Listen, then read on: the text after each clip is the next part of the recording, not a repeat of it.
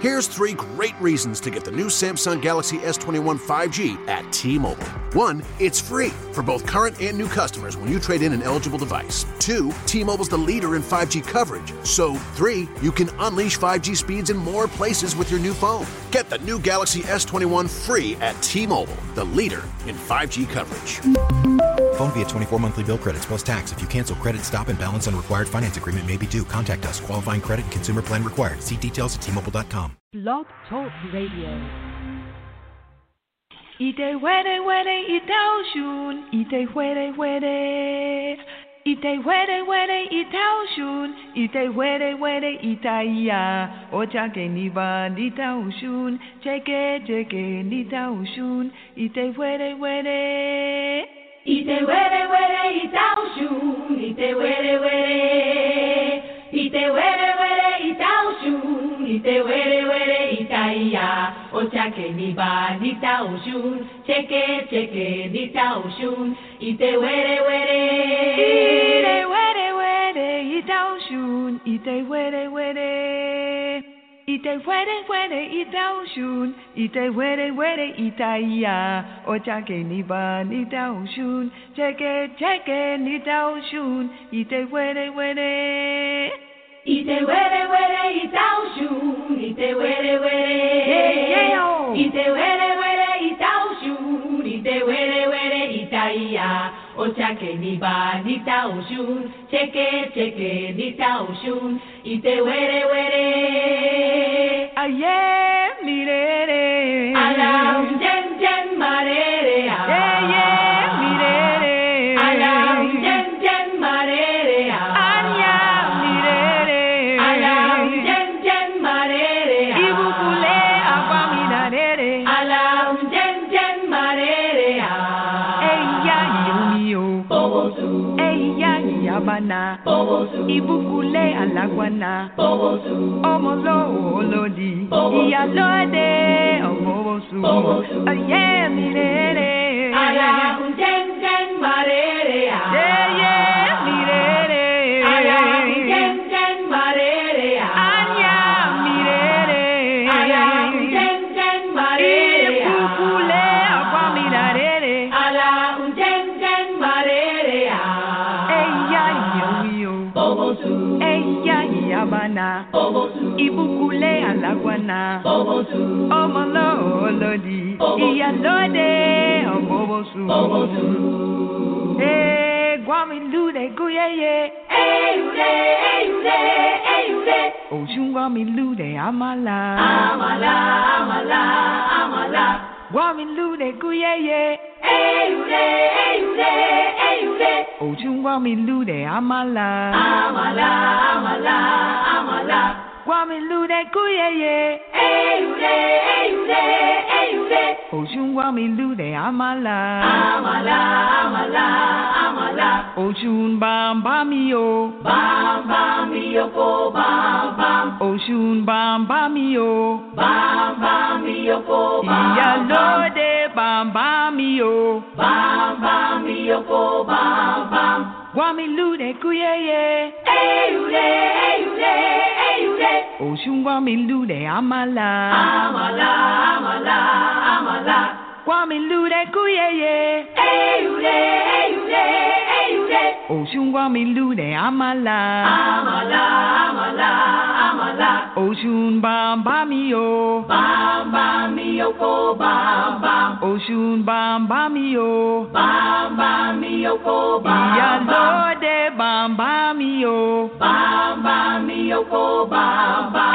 Bamba mio. Bamba miyoko, bam bam.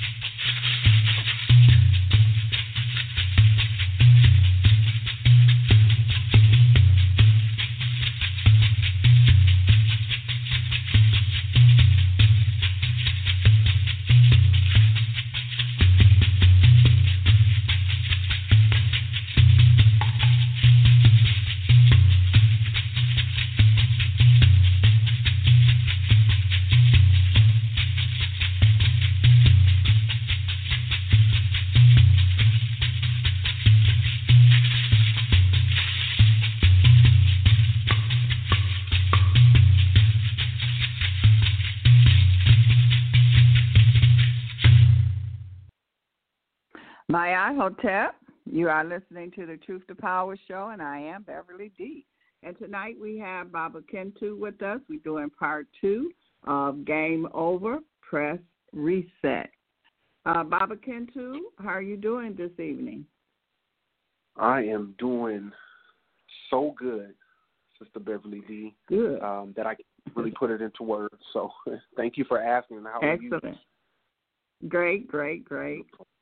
And before we get into the show, can you tell the people who is Baba Kentu and what are you doing? I sure can. Thank you for that opportunity. Well, Baba Kentu is a clinical director of the JED Institute of Learning, which is a behavioral and academic service provider which provides the 7 liberal arts as well as African-centered education. We provide educational opportunities for anyone seeking to increase their skills, pass a test, gain grade-level knowledge, get credits, anything that will help you advance. The JED Institute of Learning will help you to do that. Most of our services come in the form of various tutoring, whether online or in person, but we also offer counseling, and we also offer various forms of consultations and assessments. So that is the basis of who we are and what we do. And you can find us in our services and all of our material at our website, which is JediLearning.com, DJEDILEARNING.com. Once there, you can also find our social media sites, whether it be Instagram, Facebook, Twitter, or YouTube. We suggest going to the YouTube or the Instagram page because they seem to be a lot more active, not only with us posting, but also from the audiences there. They just seem to gravitate towards our material more. So if you want to get any idea of what we're doing or just want to connect with us, or you are looking for those services, please check out JediLearning.com. Excellent. So kind of give us a recap of what we talked about last time and where we're going tonight. Excellent. And both times you played some excellent music that put me in the right frame of mind to do exactly what we've been doing and what we're going to do tonight.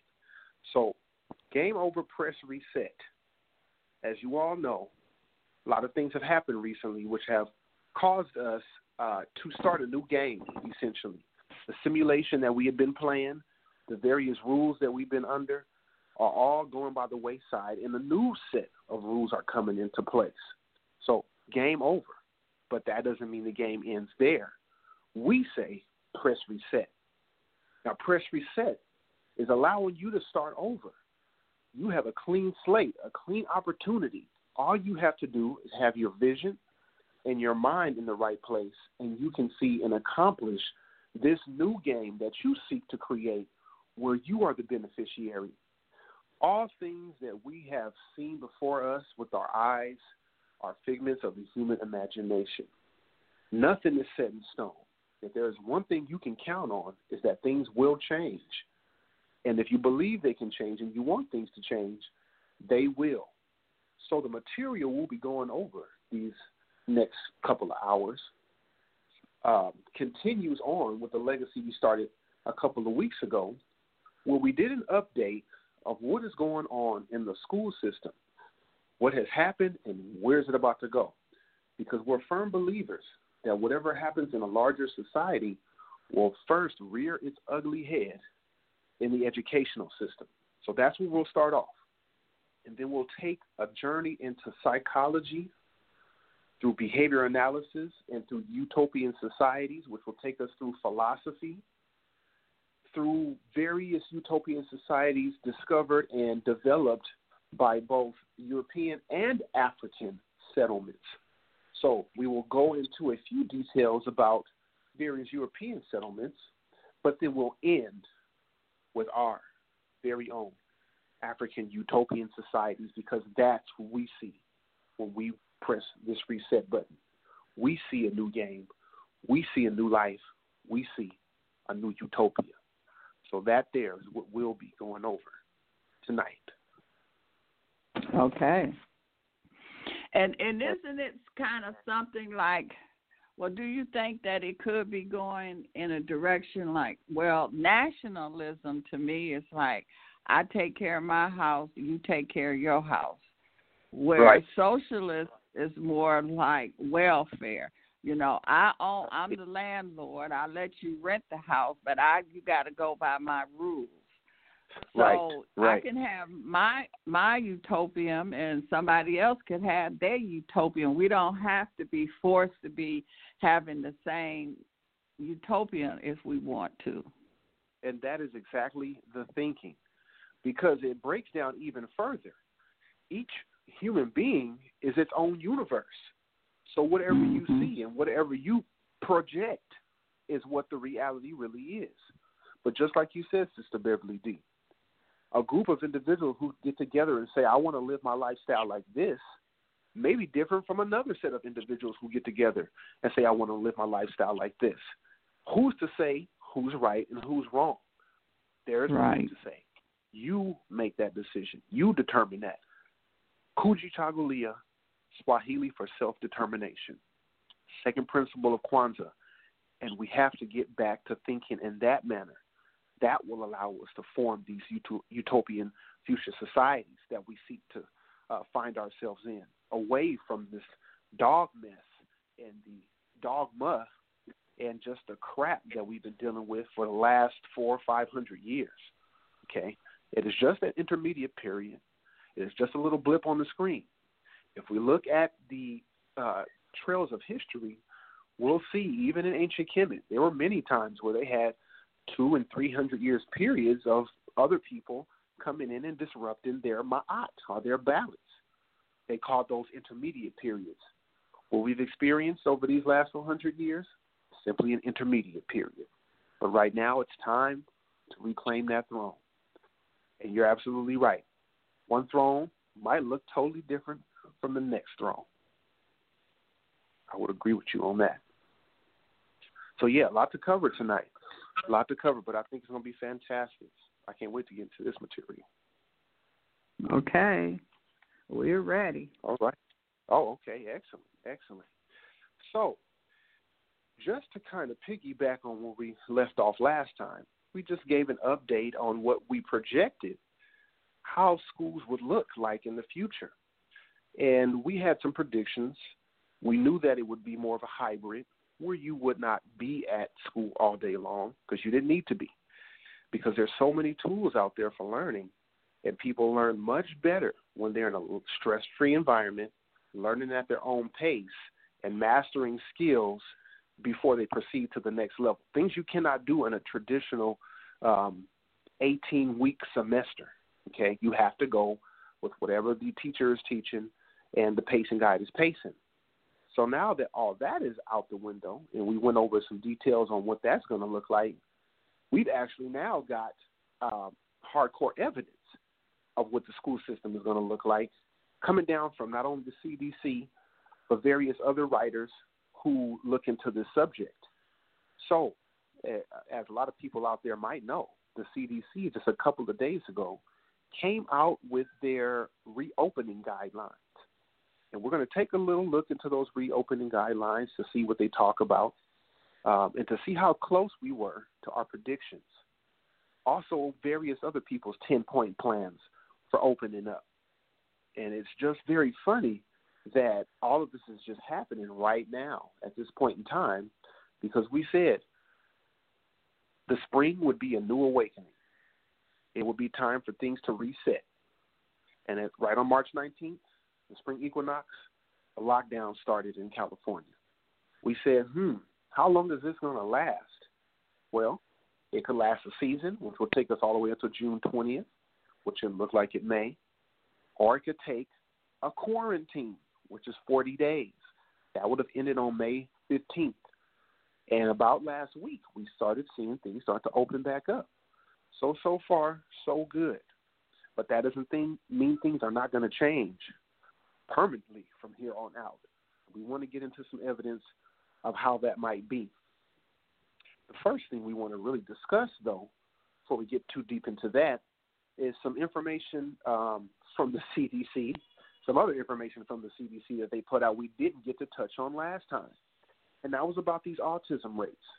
A couple of years ago, or maybe last year, we did a piece called Autism in the African, where we went into detail about Africans' involvement in autism and how they're affected by each other. But what we find today from the CDC, actually this is from Disability Scoop, and the title is CDC, Autism Rate Climbs Again. Because with all the talk about having to take a new vaccination, 6 different companies are in the super race to come out with this vaccination, people are wondering what is possibly in this cocktail they're about to start shooting into these people. And with that, obviously, especially the black community is going to start wondering about the vaccines that we're already dealing with and the different accusations that these vaccine companies have received over their inoculations causing various disabilities, from ADHD to autism to neurological disorders to polio to paralyzation to scales on their backs to all types. The list goes on and on. You should just look at some of the settlements that the inoculation, I guess you would call it, board has had to pay out over the last few years because of all these vaccine injuries. So take a look into that. But before we get into that, let's tap on into this CDC autism rate climbs again. The number of American children diagnosed with autism is on the rise yet again, according to new government data. The CDC said Thursday that 1 in 54, have the developmental disorder. That's a jump from the 1 in 59 rate that was reported just 2 years ago, The latest figures published in the CDC's Morbidity and Mortality Weekly Report are based on data collected during 2016. So let's just look at that. We're in 2020. The data that they're telling about is coming from 2016, and it's 1 in 54 back in 2015. What do we think it is now? We can only guess. Let's continue on this road. Through the agency's Autism and Developmental Disabilities Monitoring Network, which regularly tracks prevalence by reviewing health and educational records for 8-year-olds in 11 communities across the country. Now, this is something that I have a problem with the way they do autism rates, and everybody out there should know. They only use 11 communities across the country to determine the overall autism rate. So they pick these various communities. A couple of them are in the same state. So you get some states being tapped twice, but you have whole states being left out. So that means that if you just took a sample from one particular state, you might get totally different rates. As a matter of fact, we see that when we see the results. In New Jersey, you see the highest rate, where I think it's like 1 in 29 or something crazy like that. In other places, you see some extremely low rates. So, this all goes to say, what are we really looking at? What are we dealing with? We do know it's an epidemic, but we just don't know of what proportions. So let's go on. On the plus side, CDC officials said that more children are being evaluated for and diagnosed with autism at younger ages. In addition, this marks the first time that the government monitoring network has seen the same prevalence in black and white children. This is when the heat gets turned up. Some of the increase in autism prevalence might be due to the way children are identified, diagnosed, and receiving services in their communities, said Stuart Shapira, Associate Director for Science in CDC's National Center on Birth Defects and Developmental Disabilities. The increase may also reflect reductions in racial differences in identification of autism. This is my problem, and you're getting this opinion from a psychologist who regularly diagnoses and treats individuals on the autism spectrum. If it is just the case that people are having better abilities to assess and diagnose autism, don't you think they would have better abilities to assess and diagnose other developmental disorders as well? Why do we only see an increase in autism? What about mental retardation? What about learning disabilities?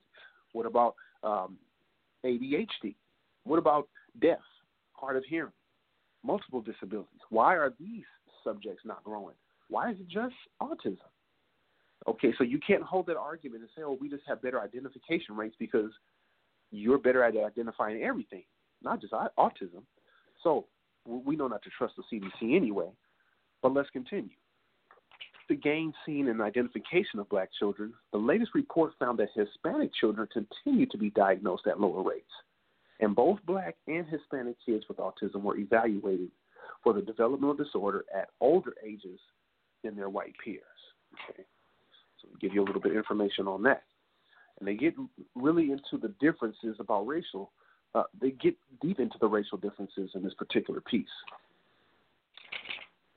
Nonetheless, she said, the CDC findings, particularly related to Hispanic children, show that there's still a lot of work to be done here to try to reduce these disparities. And as we've known, boys are 4 times more likely to be diagnosed with autism than girls. Why is that? We still haven't figured that part out.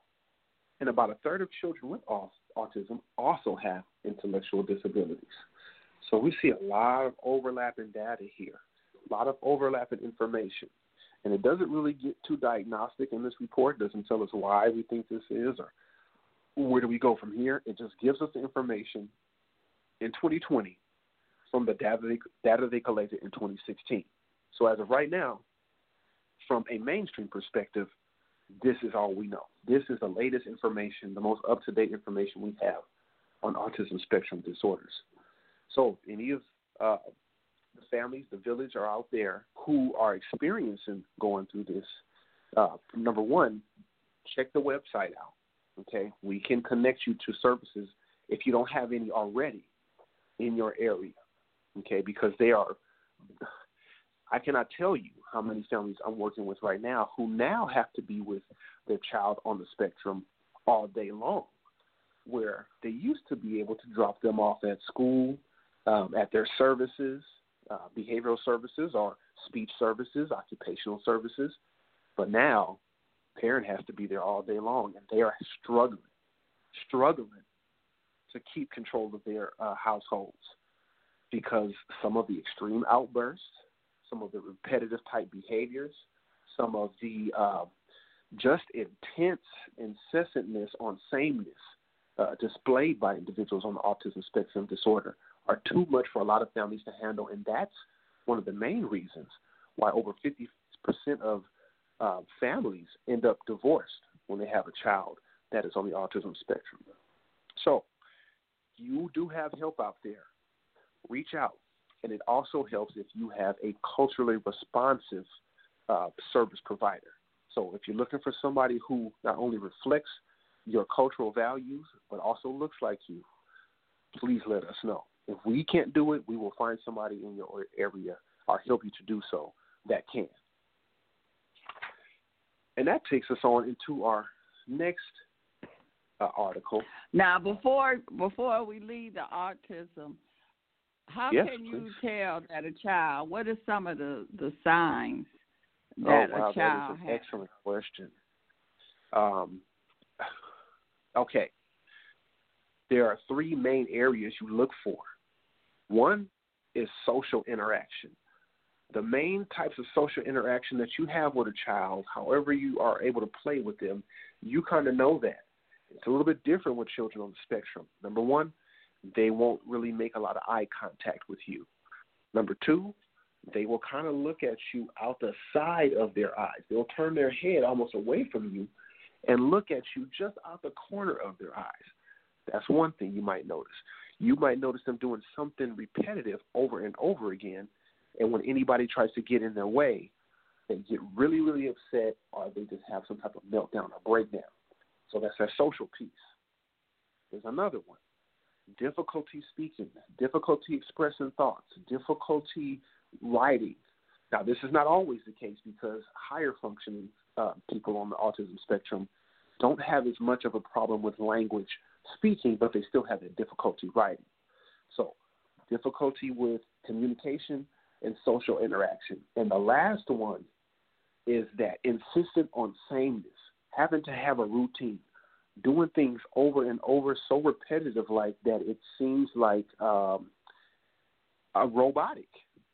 If you look at the word autism, we talked about that the last time we were on the show, it came from auto, the Greek word auto, which means by yourself, because it seemed like these children want to be by themselves and do the same things over and over, whether they be taking a string and flapping it in front of their faces, or rocking back and forth, or listening to their favorite music, or, certain types of yells, or even sometimes self-injurious behavior, hitting themselves, pulling their hair out, scratching themselves, scratching others, attacking others. Because of the difficulty communicating, a lot of times that comes out as aggression. When you want something, instead of asking for it, they'll just go take it. Instead of joining the game, they'll just bum rush. If they lose in the game, having just extreme meltdowns, because, that perfection, that strive for perfection all the time is good, but it's almost unhealthy because it causes that problem with social interaction. So those are some of the things you would look for at an early age. And you should be able to tell prior to the age of 3. As a matter of fact, that's a requirement to get the diagnosis, is that prior to the age of 3, you are displaying these characteristics. So, it takes just some practice and, some training to be able to identify what makes that different from any normal child throwing a tantrum. But once you are able to identify the patterns, it is not rocket science. It is really not that hard. You can do it yourself.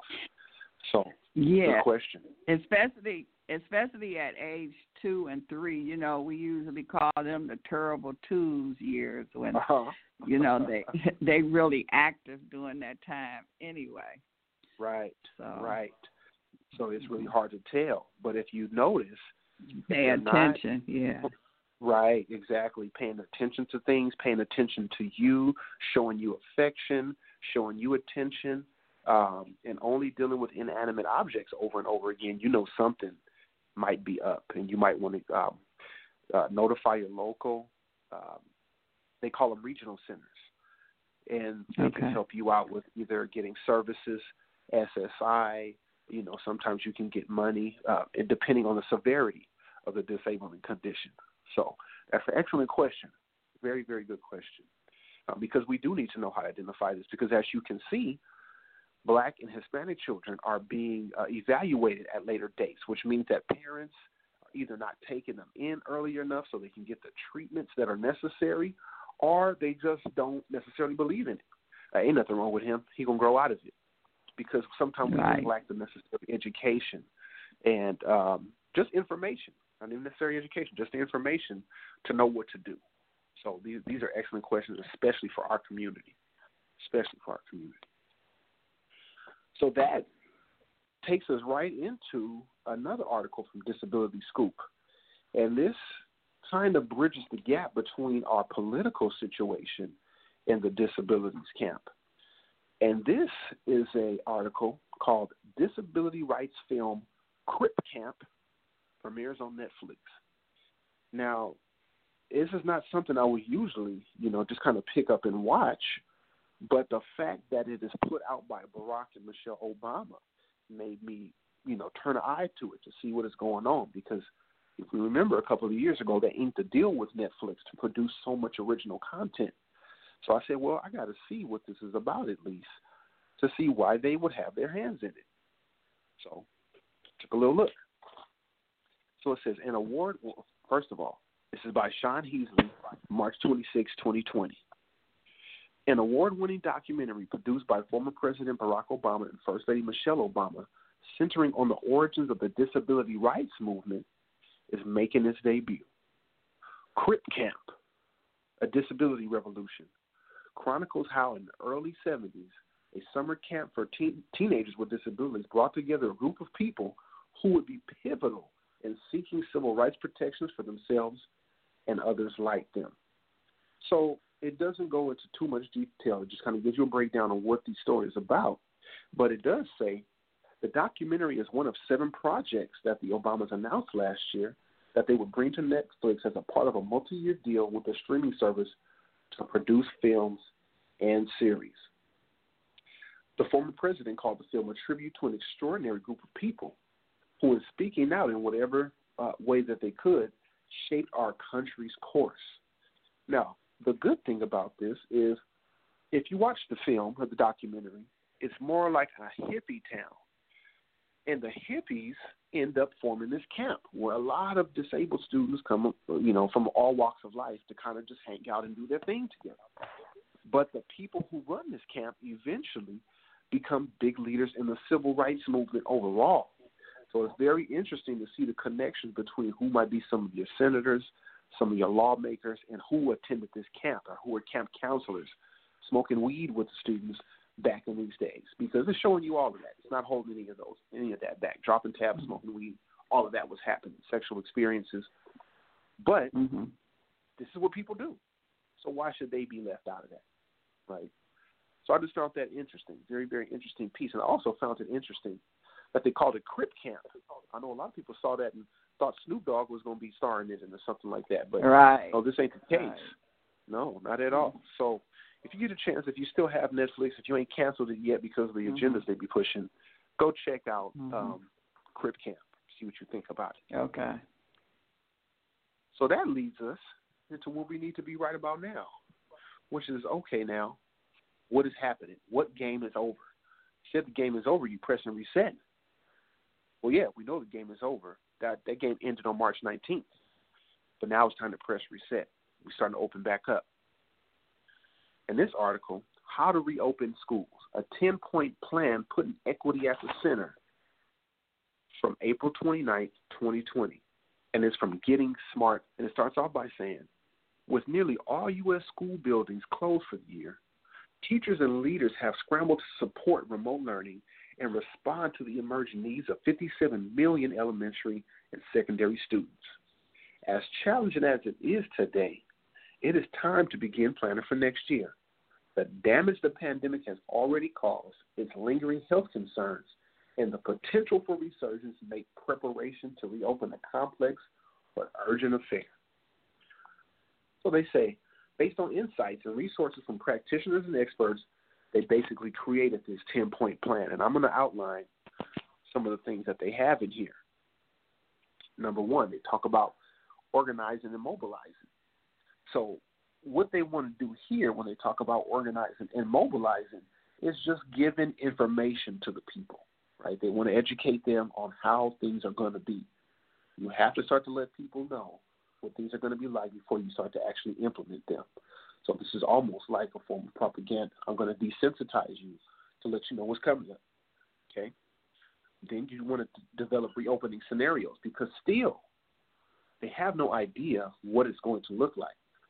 Some people come in, some people staying, have access in remote learning, have not. Some people actually come in, but they're isolated. What is this going to look like, okay? So one of the things that they see, and this was put together by AFT President Randy Weingarten and Ed Trust CEO John King, who was our former educational secretary. As a matter of fact, I think they both were educational secretaries for the United States at one point. The current position of Betsy DeVos, who we talked about last time we was on.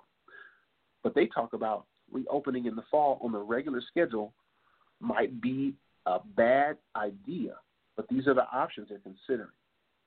Opening earlier to more quickly address learning gaps. Opening early with safe precautions, as contemplated in California. Opening on time but ready to shift to remote learning in the event of a resurgence. What they're already talking about is going to come back in the fall and winter.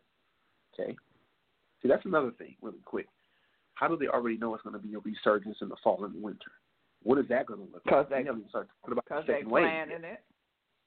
Right. They're planning it. Because they're putting it out there right now. Exactly. Mm-hmm. So next they're talking about opening on time, but with time shifted. So what does that mean? Learners on different schedules.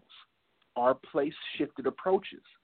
Some learners in temporary facilities and some learners remote to support distancing. They're also going to talk about is keeping children in cohorts, which means keeping them in small groups with the same teacher throughout the day so they don't mix as much. Closing down the playgrounds so you can't interact with each other. So it's getting real isolationist out there. And this is what they're talking about schools are going to look like when they open up. Playground shit. And see, go ahead. No, it just, that just, a lot of children they go to school to learn, but they need that socialization skills. It teaches them that too. And how you going to have, I saw a picture where they had a child sitting inside of a box with, like, they drew with a piece of chalk, and each child was sitting in that space. What kind of crap is that? That's messing with their psychological. That's messing with their psyche. You are saying like they teaching them to be autistic. Like you say, the person, they don't want you to be close to them. They don't want you to be up on them, but they teaching them to stay away from people. That is an excellent assessment. And from what the data just showed us, this is actually the making of a educational system that would fit perfectly for the students so you're absolutely right. Mm-hmm. They don't care if they're around other students really or not. But that is crazy. What you're seeing is coming down.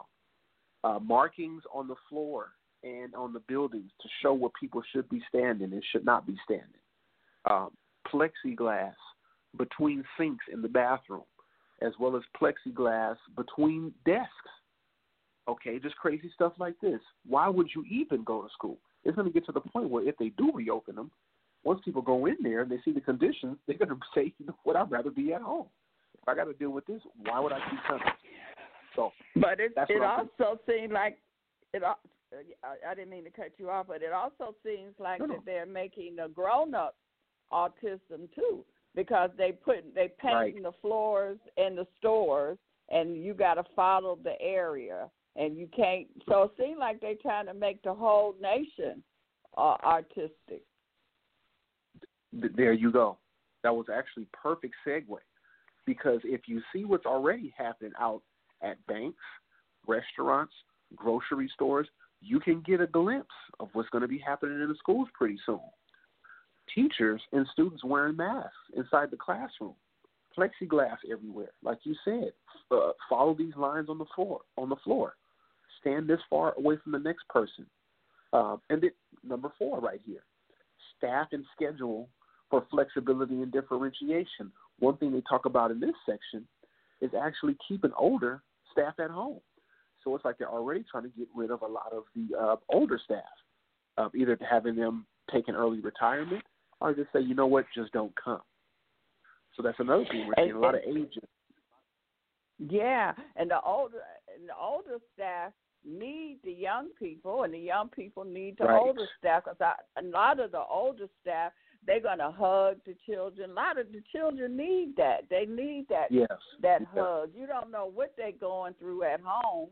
But now, and the older person, a lot of them are lonely. They family gone. And so they need that hug from that young person. So they've taken all of that away.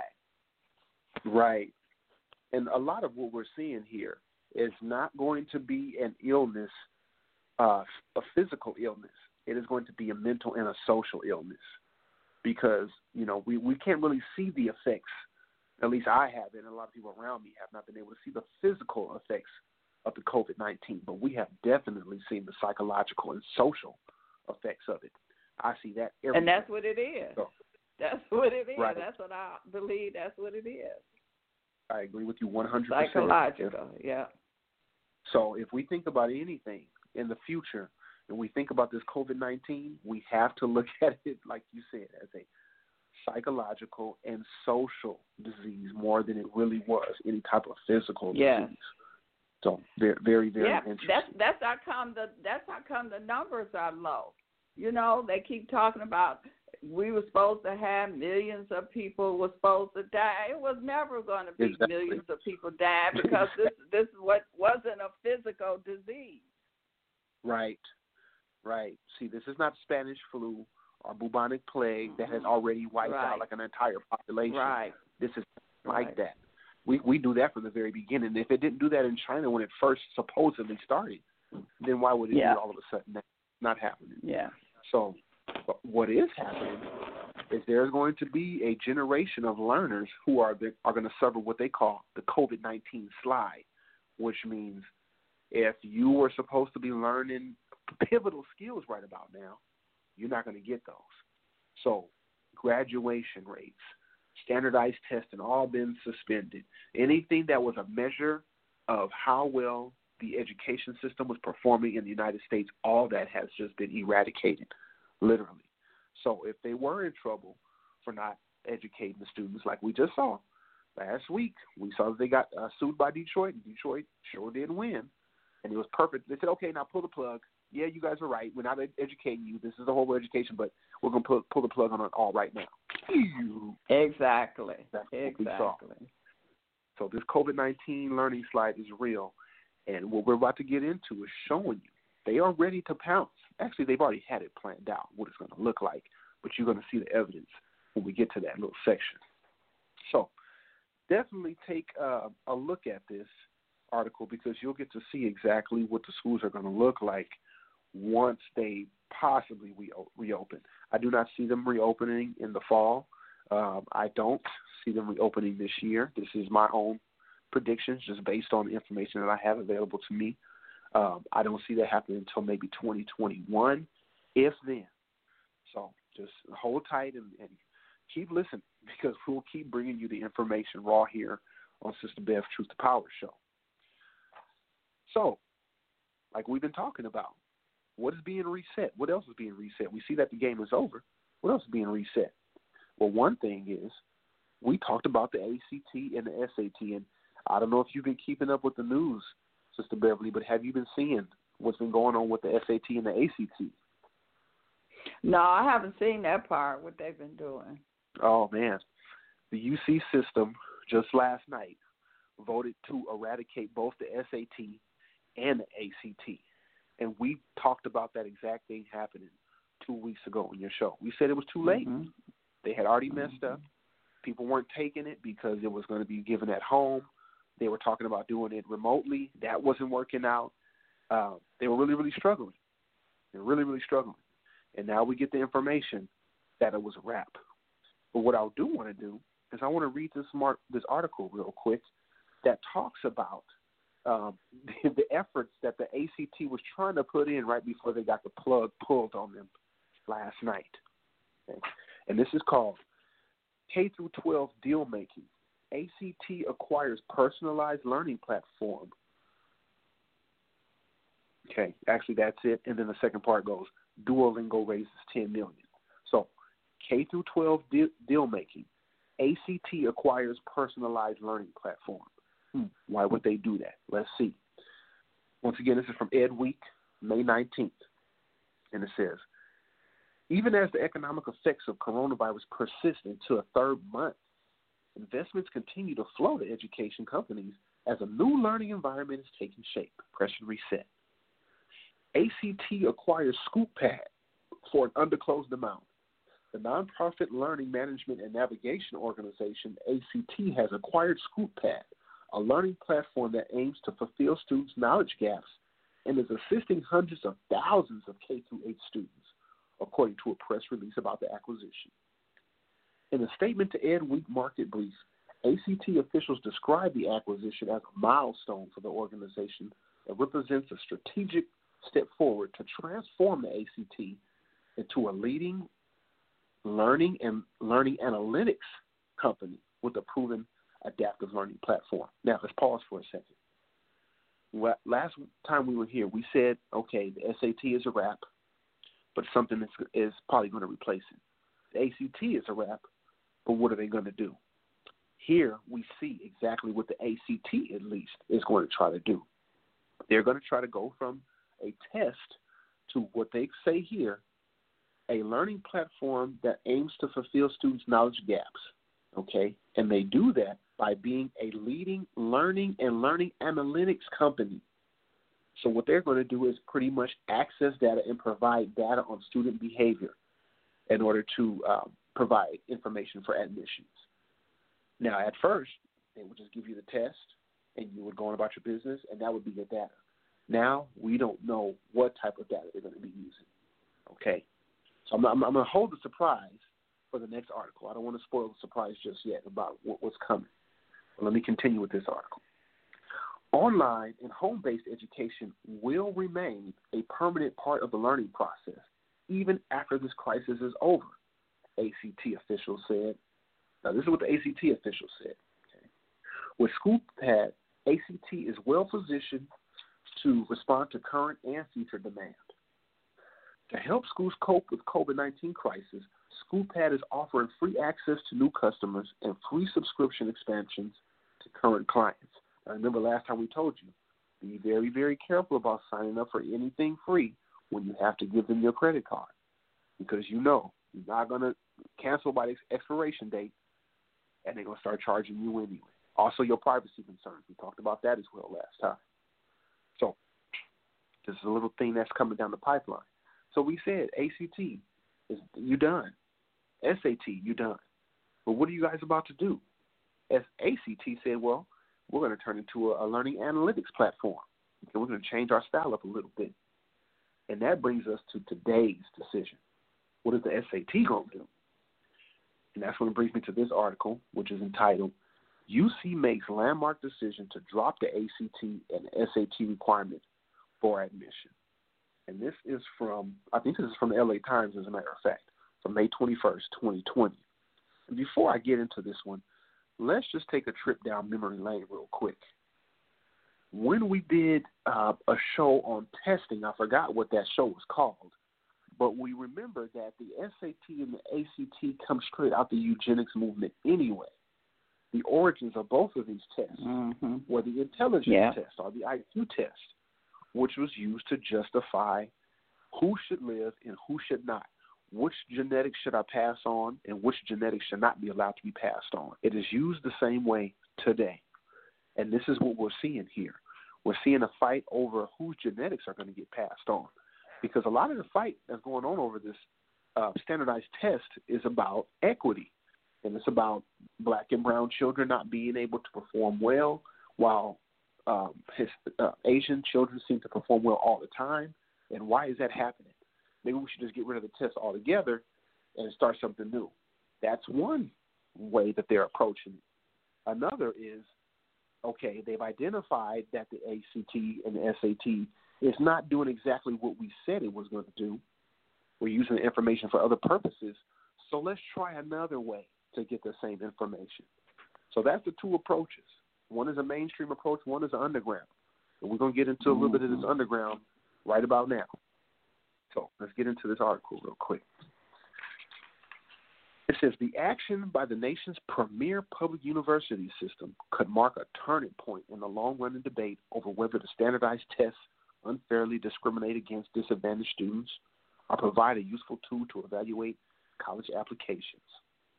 Some hailed the vote as a bold and visionary move to expand access to equity, but others expressed concern that dumping the test would lead to grade inflation, admission of less prepared students, and backlash over different entry standards for different classes. The Lieutenant Governor, Eleni Kounalakis, an ex-officio regent, called the vote the beginning of the end for the SAT. We really are the first body to tackle this head on and say enough is enough. And one more bird walk we got to take real quick.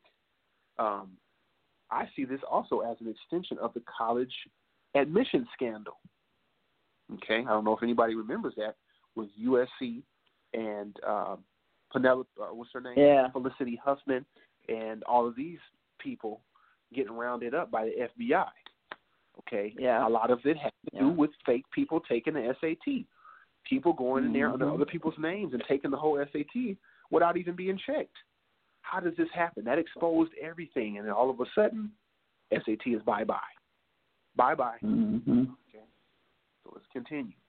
After conflicting presentations by experts and a lengthy debate, Regents approved UC President Janet Napolitano's 5-year plan to ease out the SAT and ACT tests, and this is time for your tears, and develop the university system's own assessment.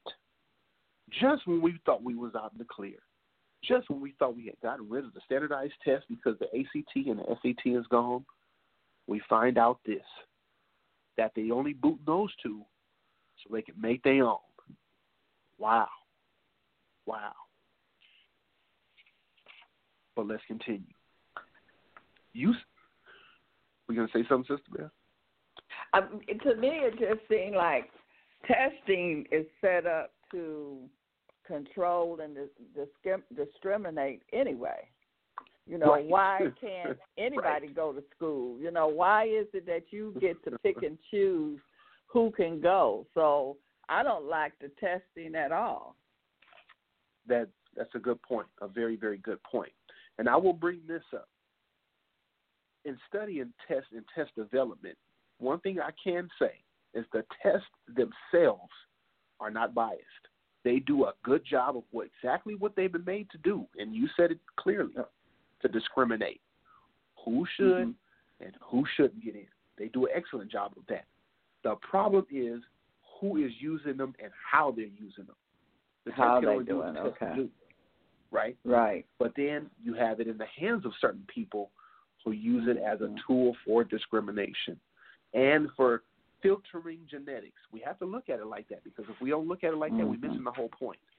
The point is to filter certain genetics out, okay? So, excellent point. But now, there's other opponents to this. UC Riverside Chancellor Kim Wilcox said his campus, the most diverse in the UC system after Merced, polls using the current admission process, winning top rankings for helping low-income, first-generation, and underrepresented students succeed. So he said, just keep the regular process. We're doing fine. We're the second most diverse UC behind UC Merced in Riverside, and we're not having a problem. So some people say keep it. UC's decision to require the SAT half a century ago catapulted the test to a place of national prominence, and its threat to drop it in the early 90s prompted the College Board to revise it. Just that one sentence right there should say so much. If it was the UC's decision to require the SAT 50 years ago that catapulted it into national prominence, and then for them to threaten to drop it in the early 90s, and then the College Board to revise it, means that the UC system has been manipulating the standardized testing field for quite some time, at least 50 years ago from what they're saying right here.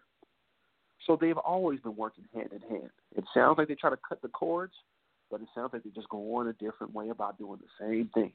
Okay, let's continue.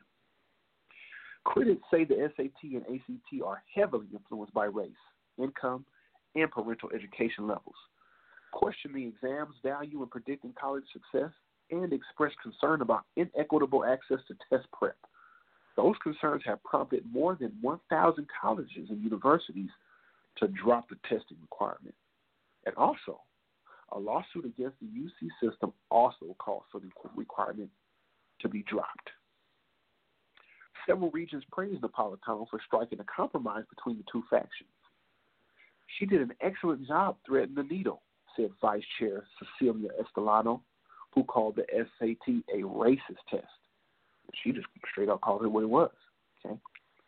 Eddie Camo, a UC Riverside professor who heads the Senate's Committee on Admission Standards and co-chaired the testing task force, said politics and public perceptions, more than data, appear to drive the decision to a preordained conclusion. Isn't that what they do anyway? They have a conclusion that they want, and then they find the data that they need to justify that conclusion. Same thing happened here. Okay.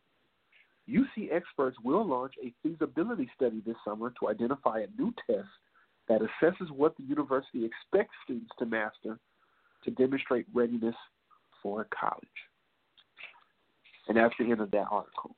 But I was also reading another article last night that kind of went a little deeper into what their test that they're developing is going to look like. And what they're saying is it's going to be based on a total simulation.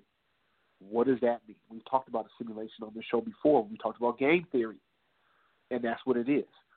Putting them in various situations that are virtual, seeing how they respond, and they feel like that will give them much more information, which it will, about who has what types of skills. So you're not going to be answering multiple choice questions. You can forget about fill in the blank.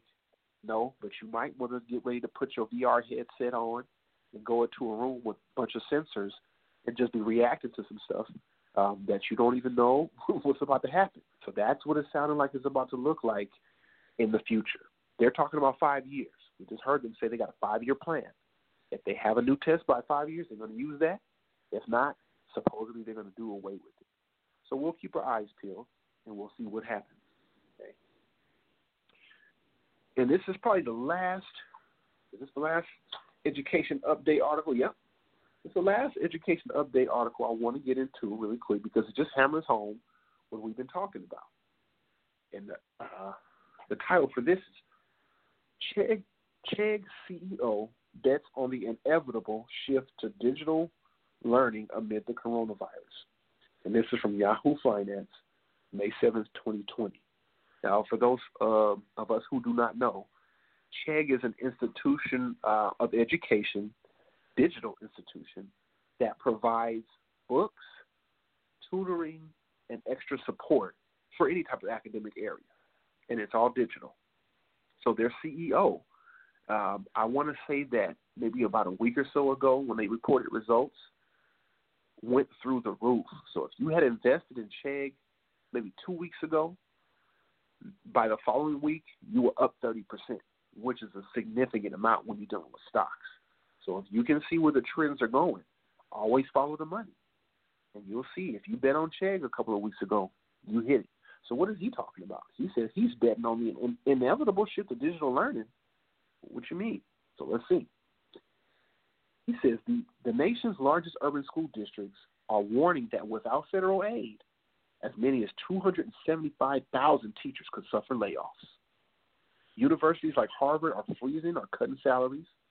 Digital educational companies are stepping into the gap, capitalizing on the need for not just learning material, but teaching assistance for students amidst the coronavirus pandemic. We're betting on the inevitable, Dan Rosenzweig, the CEO of online education company Chegg, told Yahoo Finance. What this means is schools are going to be able to offer less support. Students are going to be more on their own. And so what comes out of this and on the other side is more people learning more things online and needing more online support. Okay? And I'm going to skip through some stuff, but I want to hit this last little piece home. He says, online tools are a part of the way children are growing up today. They have technology available to them from 2 years old that you and I never had when we were that young. So they learn to retain it in that type of environment. So just that right there, they're letting us know that this is not going to be some flash in the pan. This is what they've been telling us is going to be all along. This is permanent. Okay? This is what the future of learning is going to look like. And I also must say, all bad. As you can see in Jedi Learning, we have started to implement that type of strategy at least 5 years ago because we see through the evidence and through, the things that were going on in our larger socio-cultural environment that this was going to be the way to go for learning. So that is the game over. That is the end of one era and ushering in of another. That spring has ended and brought about a new, fresh set of blades of grass, birds, and bees. And with that, all that going on around us, I want to do a little exercise before we get into our next part. And it's the perfect time because we're about halfway. So I'm going to do a little exercise. Actually, this is going to be some hekau. This is going to be some magic. And anybody who's out there, if you're willing to participate, please do so. It only takes less than 5 minutes, but it will reap significant benefits before we go into this next level. So get comfortable. Find a spot where you can just kind of relax. You can breathe normally. You can be yourself. You ain't got to worry about anybody being around you if you don't want to. And I want everybody to just lay back for a second. Start to rhythmically breathe in through your nose and out through your mouth. And I want you to continue to do that about 2 or 3 more times. In through the nose and out through the mouth. And while you're doing that, obviously, it's activating certain nerves that are allowing you to relax. And as you get into this relaxation state, it's going to allow you to visualize a lot better. What I want you to do as you continue to breathe in through your nose, out through your mouth, is begin to visualize from your third eye a white glowing ball of light start to emanate from your forehead. It starts to grow. Every time you take a deep breath in and let it out, it's like you're blowing a bubble as it encompasses your head. That light then starts to encompass your torso, your lower body, down past your knees as you continue to breathe in through the nose, out through the mouth. It then encompasses your feet, and it makes a bubble around you. This is your bubble of protection. This is your bubble of banishing any evil spirits, anything that will thwart the efforts that you're going to put out in the air right now are being banished every time you breathe in and blow out and your bubble expands. Stretch that bubble as far as you can to whatever you want it to encompass to be what's inside of this magic bubble. Whether it be your house, your neighborhood, or just you, maybe even your family. But continue to breathe in through the nose and out through the mouth. Now, as this bubble begins to elevate you, you begin to look down, and then what you see as you are elevated, lush green grasses, beautiful clouds, blue skies, and below, beautiful black bodies, hustling, bustling, busy marketplaces, people splashing on the coast, in the water, having fun, having a good time. You smell great food. You can smell some barbecue, charred. You can smell those fresh vegetables cooking. You hear laughing, children, old women, men playing games without a care in the world. And every time you look around you, you see somebody that looks, sounds, and is you. As you continue to breathe in through the nose and out the mouth. This is your utopian society. This is what you have built with your imagination. Everybody who is listening right now, it looks a little bit different, can be accomplished. As we continue to breathe and expand our bubbles of protection, we are literally inventing our future. And from the words that I speak that resonate throughout the ears and the hearts of those who receive it, you all see the vision. You all know this can be done because you can currently see it there before you. This is all it takes. This is your new game. This is your future. This is your utopia. My land. And I want everybody out there who can hear, just repeat, our land. Our Breathe land. in, exhale, our land. Breathe in, exhale within our land, and feel it. Our land. Breathe in through the nose, out through the mouth. Our land. And you own it. Now I want you to begin. Every time you inhale, to bring that bubble back in. Continue to visualize. Continue to see. Hear the sound. Continue to bring the chant. Continue to repeat what we see, which is our land. As our bubbles retract, we come back to where we are. Slowly the bubble gets smaller and smaller until it is right above our forehead again. We continue to breathe, continue to visualize, and even as that little bubble retracts and goes back into your pineal gland, you have implanted a seed of your land.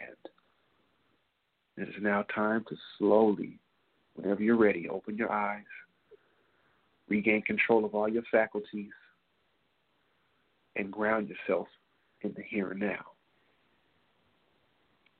Now, what we just did was we went to our land. We built it. We envisioned it. We smelt it. We touched it. We heard it. This is the things that you have to do to make it real. This is only the beginning steps, but this is a necessary step. We talked earlier about the only things that are real in this world are things that have come from the human imagination, whether it be the pyramids in Kemet or whether it be the Eiffel Tower. It was always somebody's imagination prior to it becoming something in the three-dimensional environment, and we have just made ours. Now we are ready to receive the information about where we're going now.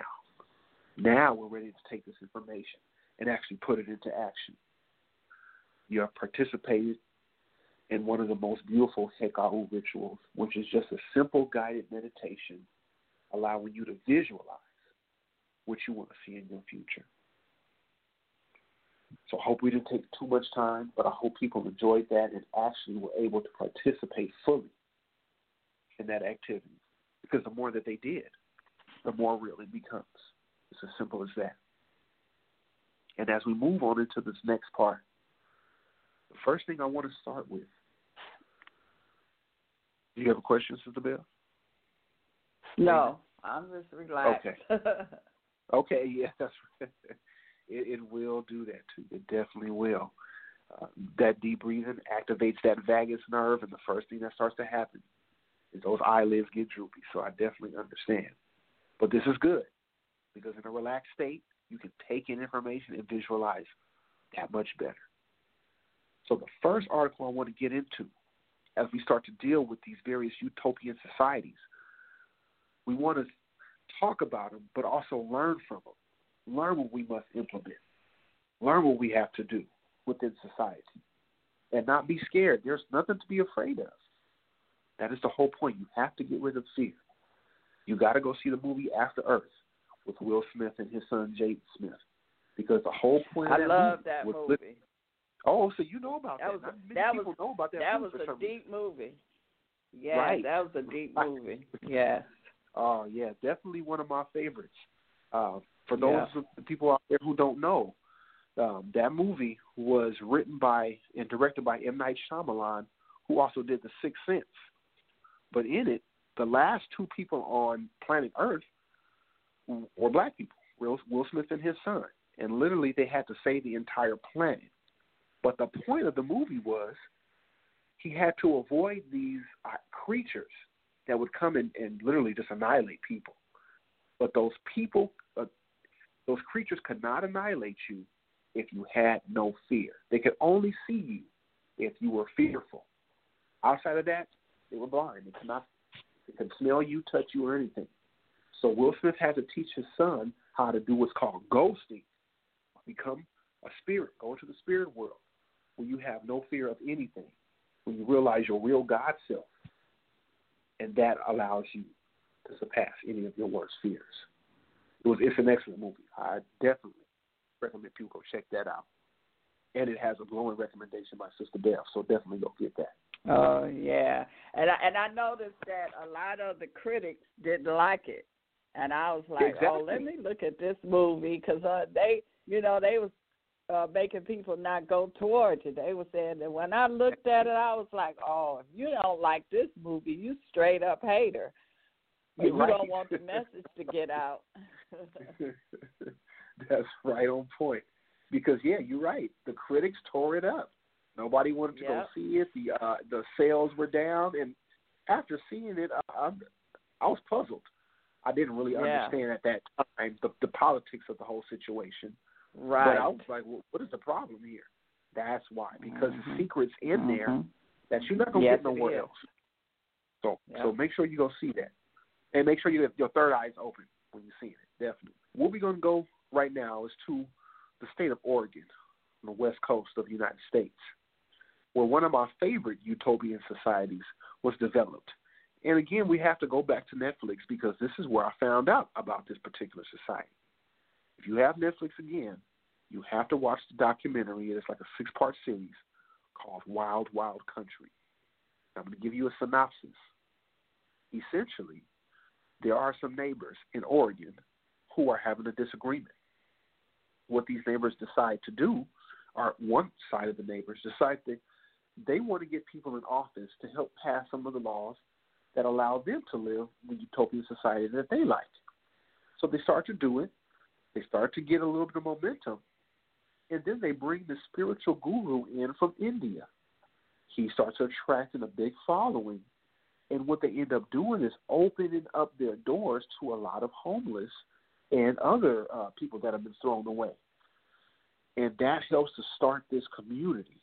And it literally shows you step by step how a community can be built just off certain ideals. Literally, it starts off with a disagreement between two neighbors and ends up in literally an entire community, a whole society, as a matter of fact, with its own police force, with its own stores, with its own businesses, with its own spiritual center. Literally everything that you will need to function. You will not have to leave that particular compound in order to live your life. Okay, that's how I saw it.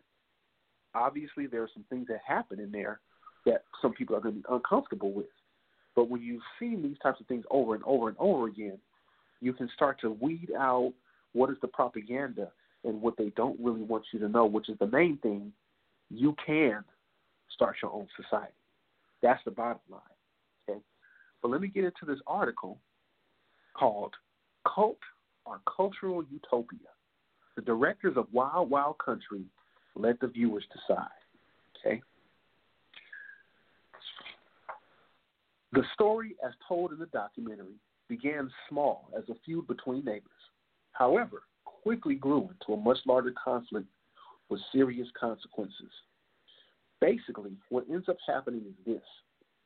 The Rajneeshis, and Rajneeshis are basically the people who follow this particular character whose name is Bhagwan Sri Rajneesh. Okay, he is the Indian guru that they end up following. Okay, basically what ends up happening is the Rajneeshis end up busing in over 5,000 homeless people to live on a ranch and vote for their own Rajneeshpuram candidate, which really creates a huge mess in the state of Oregon, Chapman explained. They end up poisoning the entire local town of the Dales. Over 750 people were poisoned with salmonella in an effort to prevent them from voting on election day so that they could win the county election. That's what the story is most remembered for. And I would agree. That is what the story is most remembered for. And they do make that the climax. But I would really, really urge people to do not make that the focal point if you do go look at this series, because there's so much more to it that you can see if you're not strictly focused on that one particular incident. Remember, focus on building and what they use to build. And you need to filter out anything that you don't feel is useful to you. Okay? So as we continue, the filmmakers endeavored to address the establishment clause and freedom of religion throughout the story. What draws the viewer in as a cult film becomes a broader exploration of cultural misunderstanding and the aggression that results. I think that we're able to do a little bit differently, as we've seen a lot of cult movies and stories too, and documentaries, which is a little bit more focused on why people join cults. How do people fall into this, Chapman said. We weren't necessarily interested in exploring the brainwash elements, because when we met these people, none of these people thought they were brainwashed. They were all very successful, very intelligent. I want to hit that part home because a lot of times people think if somebody starts a new society to be some type of cult leader that they're following that's going to make us drink some Kool-Aid and all commit suicide. No, that is not the case. Oftentimes, a lot of these societies are started by a bunch of very, very intelligent people who do not want to live under the guise of what we call a government, or at least the current government. So they obviously have the means and the skills to start their own. So, just a bunch of bums on their own would have a very, very difficult time doing that. They may be able to live, but to establish a society would be extremely different. Okay? Let's continue. I think the next big question for us was what their intent was. I think they had really interesting, fascinating answers about their ambitions and what they thought they were doing. Not just that there's one overbearing leader that people are falling into this trap, but more. What's the plan here? What's the dream? Okay. So the story takes on a twist when one of his understudies, who was a female, begins to kind of take hold of the society, and she literally does whatever it takes to keep her society going. Now, a lot of times, people look at this in a negative way and say, she's conniving, she's spiteful, she's backbiting. What I saw was somebody who was extremely dedicated to their society, who was extremely dedicated to their people, and was willing to go through any length or measure to make sure that they continued on. Just like a lot of people will go through extreme lengths to get us out the way so they can continue to live like they want to. Okay? So we have to look at this in a bigger scope, especially if you get a chance to watch this. So let's go into Ma'anan Sheila. The central figure of the story and film is Ma'anan Sheila, secretary to Rajneesh and leader of the bioterror attack. Sheila became the most controversial figure in Rajneesh's poem. Wild Wild Country opens with a nearly folkloric account of Sheila's role in the community. When she herself is finally introduced, it feels as if a guest celebrity has arrived, despite having only minutes before learned of her existence. They go. As soon as we reached out to Sheila, she was really thoughtful, really intelligent, really powerful, strong female voice type of character. Talking to her, we realized that she never really feels like she's been given a platform to explain her version of what happened. So what I do like about it is it says the 6-hour series explores everything that happened from both perspectives. But what it does not do is prescribe a verdict. That is for the viewers to decide. So what I would recommend is that everybody who has an ability to, if you got Netflix, go look at Wild Wild Country and look at how they developed their society. First, they found a spot. They purchased a little bit of land. Then they said, you know what, we have to have some type of income. So they started little businesses, local businesses with the people that were just within the compound. They started running those businesses, started making a little bit of money. They started using that money to then run some of their own candidates for the local office. And since it's only like, 1 or 2 people running against them, once they got enough people, they were able to put their people into office, then vote in their own police chief, start their own protection, so they had their own police force. They already had their farm going. They already had their businesses going. They educated their own. They were able to even bring people in literally off the streets to provide them with sustenance if they wanted to live by the certain guidelines that were set forth in that particular society. So, and this is another thing that we have to look at. Do you notice that every time that a new either spiritual system or a new community is started, a lot of times it starts with those that have been thrown away.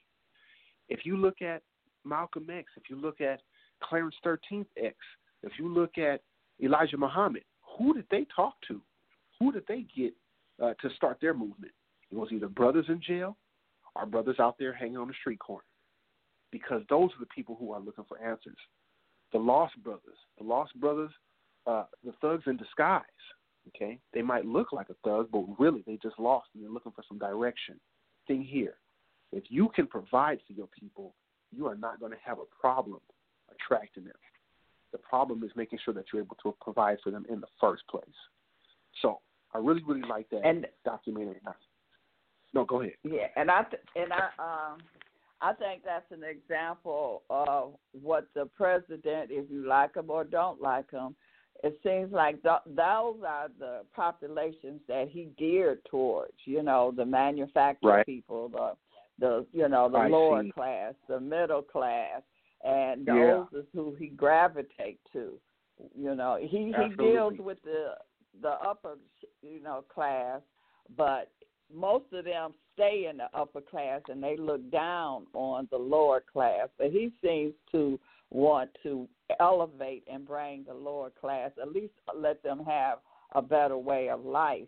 And as you described how they created their own Utopian, that sounds just like how they did back in the West. They got a spot and they started a little town. It seemed like they did it the same way. the exact same way. You are just speaking the gospel. Look at the United States of America. I know we mentioned this last time, but how do you think it started? Do you think it was always 50 states and a couple of territories? No. Supposedly, they escaped from Britain, wanted to start their own society, and came on over here on boats and ended up almost dying. Okay? Yeah. That's the story. I don't know if I believe that, 13 people barefooted with shotguns was able to fight off the whole British Army, but, that's just me. But still, that is the story. That's the story we're being told. So if it can start this, imagine what you could start with your DNA. Right. Just imagine. So this takes us into another one. This is Walden.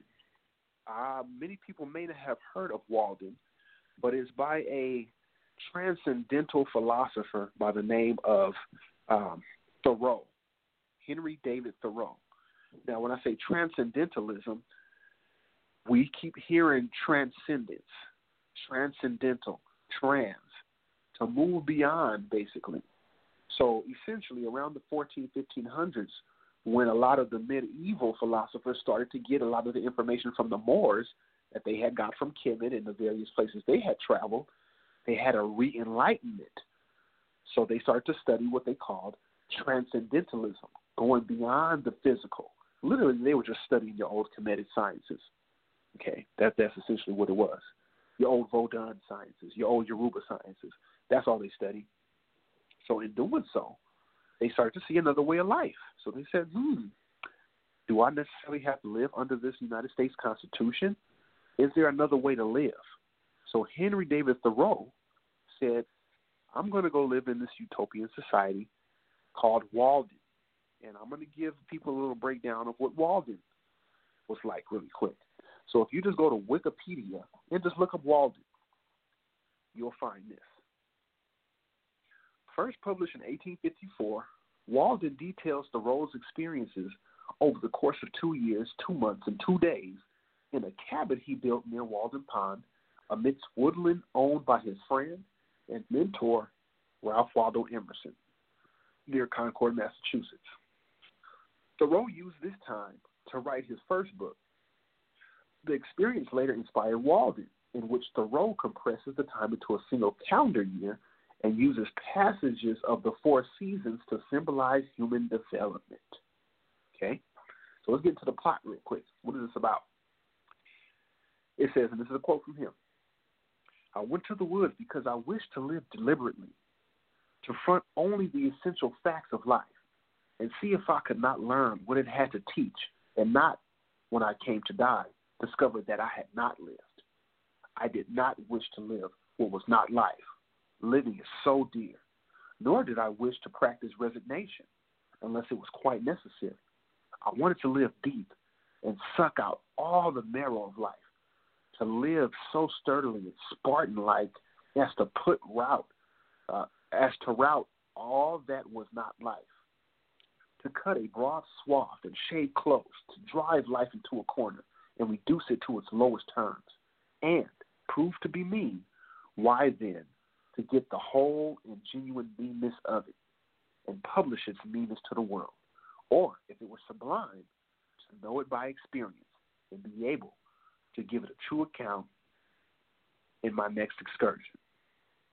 So, part memoir and part spiritual quest, Walden opens with the announcement that Thoreau spent 2 years at Walden Pond living a simple life without support of any kind.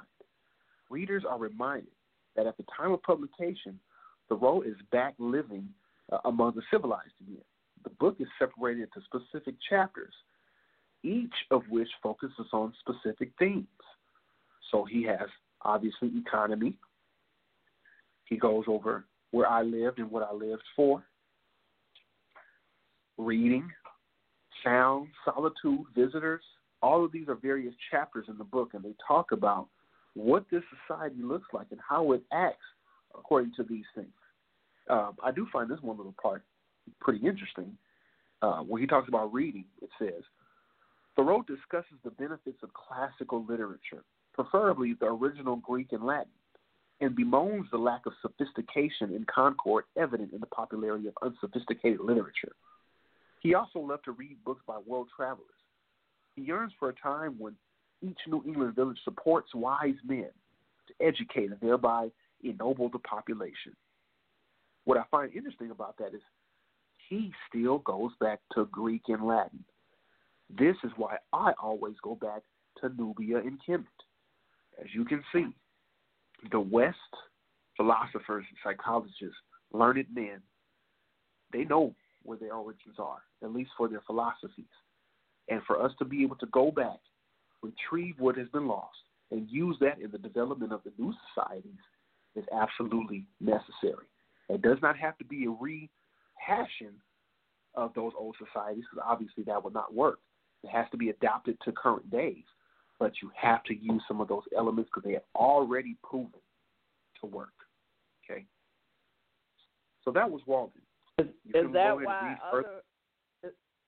why other society uses our like ISIS and they use all the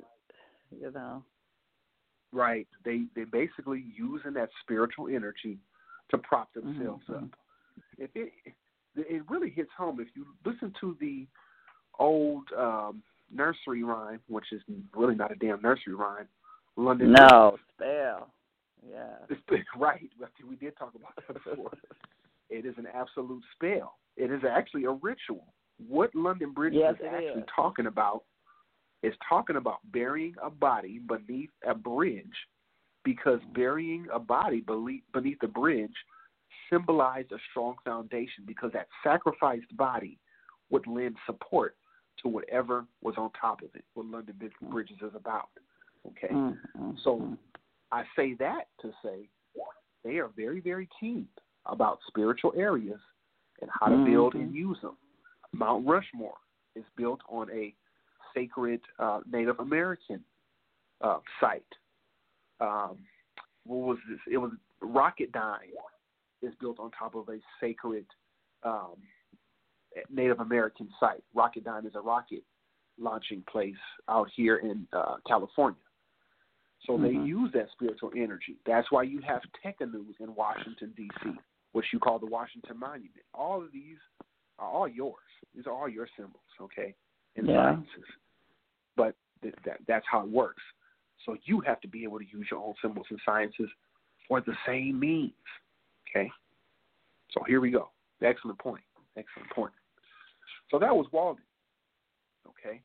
After Walden, and even though there was a video game called Walden, as a matter of fact, we might find this interesting just because we talked about video games not too long ago. It goes like this. The National Endowment for Arts in 2012 bestowed Tracy Fullerton, a game designer and professor at the University of Southern California's Game Innovation Lab, with a $40,000 grant to create, based on the book, a first-person open-world video game called Walden, in which players inhabit an open three-dimensional game world which will simulate the geography and environment of Walden Woods. The game production was also supported by grants from the National Endowment for the Humanities and was part of the Sundance New Frontier Story Lab in 2014. The game was released to critical acclaim on July 4th, 2017, celebrating both the day that Thoreau went down to the pond to begin his experiment and the 200th anniversary of his birth. It was nominated for the Off-Broadway Award for Best Indie Game at the New York Game Awards in 2018. So, even this particular utopian society was so popular, they even turned it into a video game. Okay? There is no reason why we shouldn't be able to mesh. Just imagine, whatever you saw in your meditation, if you were able to make a video game out of it and then have your children and your grandchildren and their children playing it, so that they grew up idolizing this place that you made for them, that they now take over and that they now run. Okay? That's what just happened with Walden. Now, it didn't stop there. There was also a Walden 2 that came out. Now, this is where I got introduced to the whole Walden series. As I was studying behavior analysis, which is one of the most effective treatments for individuals with autism, I came across B.F. Skinner and his book Walden 2, which I had to read for some of my studies. And I was absolutely fascinated by it because what they did was they started a utopian society based on strictly the science of human behavior. And what I saw in a lot of it was, once again, a lot of our ancient natural practices. I'm going to get into some of those as I go over to this article, which is also from Wikipedia, and just put in Walden 2. I'm going to read a little bit about it to you. Okay? Walden 2 is a utopian novel written by behavioral psychologist B.F. Skinner, first published in 1948. In its time, it could have been considered science fiction since science-based methods for altering people's behavior did not yet exist. I don't agree with that, but that's what they say here. Such methods are now known as behavior analysis.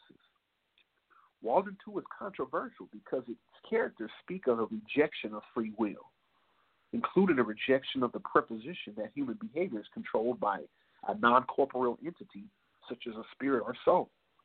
Walden 2 embraces the preposition that the behavior of organisms, including humans, is determined by environmental variables, and that systematically altering environmental variables can generate a socio-cultural system that very closely approximates utopia.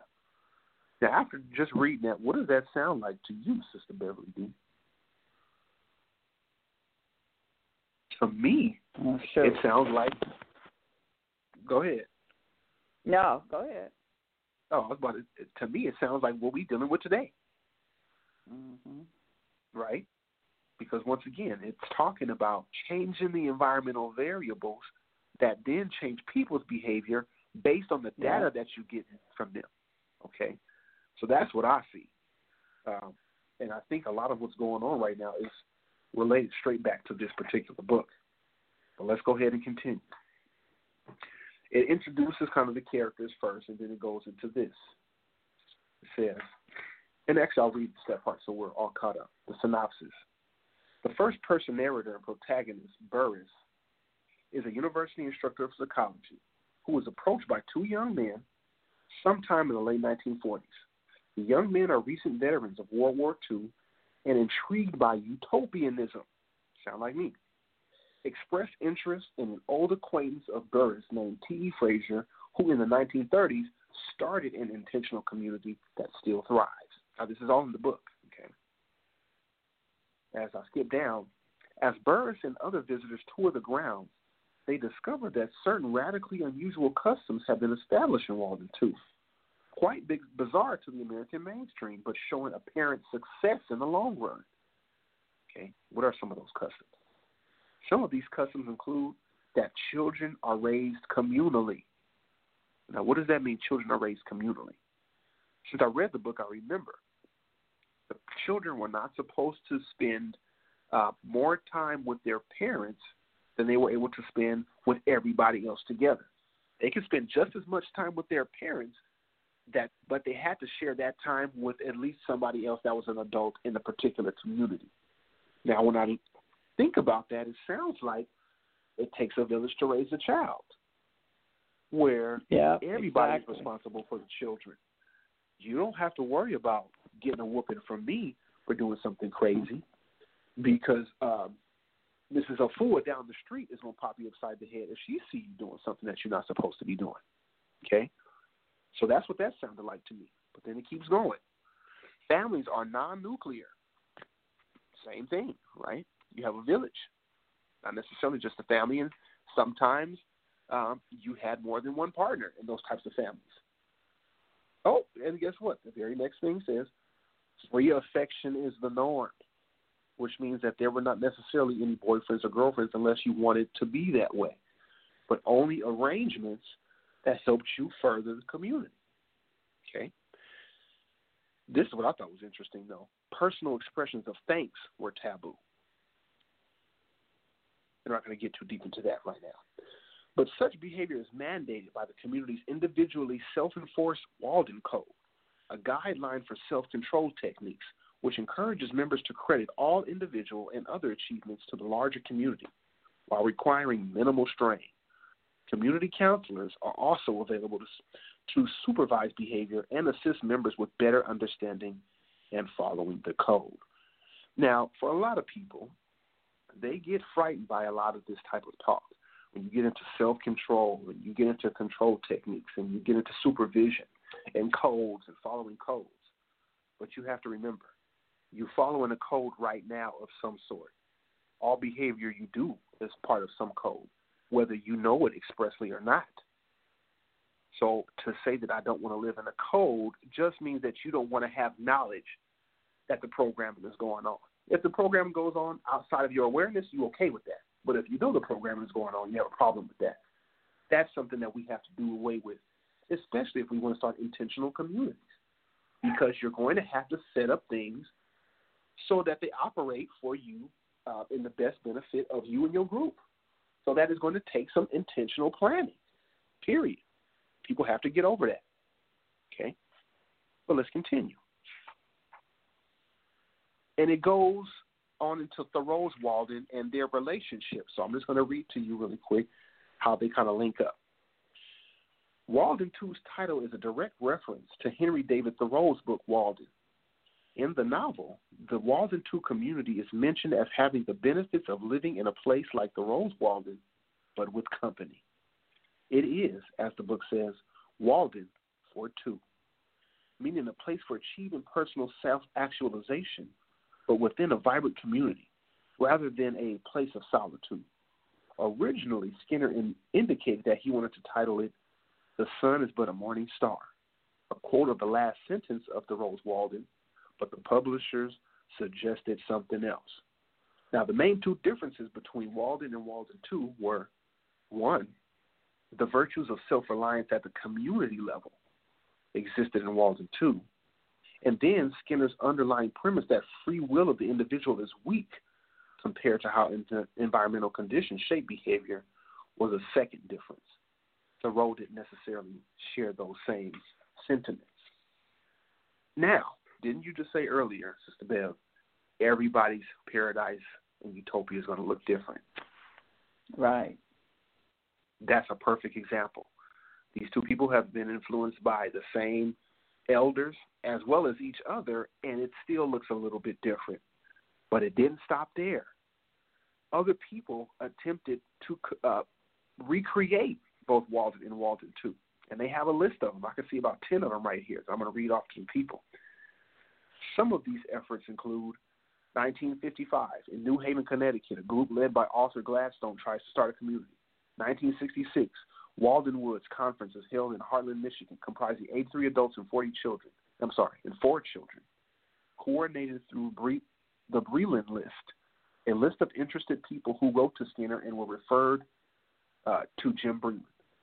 1966, Matthew Israel forms the Association for Social Design to promote a Walden 2, which soon finds chapters in Los Angeles, Albuquerque, and Washington, D.C. 1967, Israel's ASD forms the Morningside House in Arlington, Massachusetts. Some Israelis came down from Israel to Arlington, Massachusetts, just so they can start an association for social design. It's 1967, Twin Oaks community started in Louisa County, Virginia. 1969, Keith Miller founds a Walden House. So you can just see, people are not stopping trying to create intentional communities. So we might think of it as something that pops up once every 100 years or so. No, this is constantly going on. Okay? Look at the Amish. Go ahead. I say, look at the Amish people. Right. That's an excellent point. I would say even the Amish and the Mormons, both of them. Yeah, the Mormons too. Right. Yeah. They live a totally different lifestyle than we used to. So we wouldn't even know how to survive probably if we went on like an Amish farm or something like that. Walden 7, a 1,000 inhabitant community west of Barcelona, Spain, is created as a social and architectural experiment based on Walden 2, living in a building designed by Catalan architect Ricardo Bofill. 4 more. Roger Ulrich in 1971 starts an experimental community named Lake Village in Kalamazoo, Michigan. 1971, Los Horcones, it started in Hermosillo, Mexico. So it's not even in the United States. They all the way in Israel. They out there in Spain. They out there in Mexico. So who's to say we got to stay in the United States? Right, there are other places we can go, and we're going to talk about those in a second. We're going to talk about Jamaica. We're going to talk about the west coast of Africa. Just hold on. 1972, Sunflower House 11 is reborn in Lawrence, Kansas from the previous experiment, so they resurrected one. And then last, 1973, East Wind is started in South Central Missouri. Okay, so I'm going to go ahead and leave Walden 2 right there, but I just wanted to give you a little idea about how often intentional societies are started. It's not like every once in a while somebody decides and just gets the right mix of people. No, you have to literally sit down, get your group together, plan it out, and start taking action. Okay? So what I want to do now is leave those particular utopian societies and then go to some more of our utopian societies. Last week, we dug into the depths of African civilization, or destruction of African civilization, by Chancellor Williams. And he gave us a few African communities, like the Kuba people, the people who lived in Merowe, the people who lived in the Lunda people, Lunda people. So he gave us a lot of different African communities that had been started. Very, very successful. Today we're going to go over some African communities that are more recent, okay? A lot of people out there might have heard about them. And one I really have to start off with because it made a big impact. Oh, go ahead. You about to say something? No, I was just going to say that we have like 15 minutes left, and if someone wanted to call in and ask a question or have a comment, and we can always continue this. But you, for those that are listening on the internet, call in and you can hear on the telephone, and the phone number is 323-642-1586, and push the number 1. And you do have some callers. Oh, excellent. Should we want to finish what you were getting ready to? Yeah, go ahead and finish what you were. Okay. Okay, I'm going to jump into this real quick, and then we're going to open the phone lines up. Okay. Some people out there might know of a brilliant ancestor by the name of Gaspar Yanga. As a matter of fact, D Smoke from Inglewood and Sir. Oh, no, actually, I want to say, and Snoop Dogg just came out with a song called Gaspar Yanga. After watching the video, I wasn't too sure what it had to do with Gaspar, but I'm glad they at least put his name in there because I hope it had some of our young, especially young men, look up this brilliant man. He's a god now, as a matter of fact. We can go ahead and say that. Just like the Orishas and the Netchers, if you were on a certain level, when you made the transition, you transitioned to God level. And I would say he did that. Now, Gaspar Yanga, often simply Yanga or Nyanga, was an African known for being the leader of a maroon colony in the highlands near Veracruz, Mexico, during the early period of Spanish rule. He is known for successfully resisting a Spanish attack on the colony in 1609. The Maroons continued their raids on Spanish settlements. And finally, in 1618, he achieved an agreement with the colonial government for self-rule of the Maroon settlement. It was later called San Lorenzo de los Negros and also San Lorenzo de Cerralvo. Okay? So, let's get into a little bit of the community he started. In the late 19th century, Yanga was named as a national hero of Mexico and El Primer Libertador de las Americas. In 1932, the settlement he formed, located in today's Veracruz province, was renamed as Yanga in his honor. So if you ever get a chance to go to Veracruz, Mexico, go visit Yanga. You never know what spiritual energy you can go get from that. Okay? But I'm going to continue really quick. Yanga was said to be of the Bran people and a member of the royal family of Gabon, which is on the west coast of Africa. He was captured and sold into slavery in Mexico, where he was called Gaspar. Before the end of the slave trade, New Spain had the fifth highest slave population of the Americas after Brazil, the Caribbean, Cuba, and Hispaniola, where unpaid labor is still a practice in Haiti. And it also developed a free black population. Around 1570, Yanga led a band of Africans in escape into the highlands near Veracruz. They built a small maroon colony, Palenque, Utopian society. Its isolation helped protect it for more than 30 years, and other fugitive slaves found their way there, or should I say, fugitive Africans. Because the people survived in part by raiding caravans, taking goods along the Camino Real between Veracruz and Mexico City, in 1609, the Spanish colonial government decided to undertake a campaign to regain control of the territory, and we just read how that went. They lost, and in 1618, they had to come to him and sign a treaty agreement saying that he could stay there. And now that's why you have Yanga today. But as we continue, in 1871, 5 decades after Mexican independence, Yanga was designated as a national hero of Mexico. This was based largely on an account by historian Vicente Riva Palacio. The influential Riva Palacio was also a novelist, short story writer, military general, and mayor of Mexico City. In the late 1860s, he founded Inquisition archives accounts of Yanga and of the 1609 Spanish expedition against him, as well as a later agreement. He published that account. Reprints have followed, including a recent edition in 1997. Much of the subsequent writing about Yanga was influenced by these works. He characterized the Maroons of San Lorenzo de los Negros as proud men who would not be defeated. Have to leave it right there, just for that particular African compliment. So that was one. That was just one of our utopian societies that we were able to develop. And he was under different circumstances. I can't say they were better or worse, because we under more mind control and behavior control today. He was under military threat. Okay, so different circumstances. Still, he took his circumstances and made a society. So we have no excuse. Another one I want to get into. We talked a lot about Maroons. You always hear about the Maroons, but they just kind of jump all the Maroons up into one people. But they're a bunch of different people, and obviously, a lot of them are African descent. So let's get into some of these islands that were started, or these new societies that were started. The early Maroon community was usually displaced. By 1700, Maroons had disappeared from the smaller islands. Survival was always difficult, as the Maroons had to fight off attackers as well as grow food.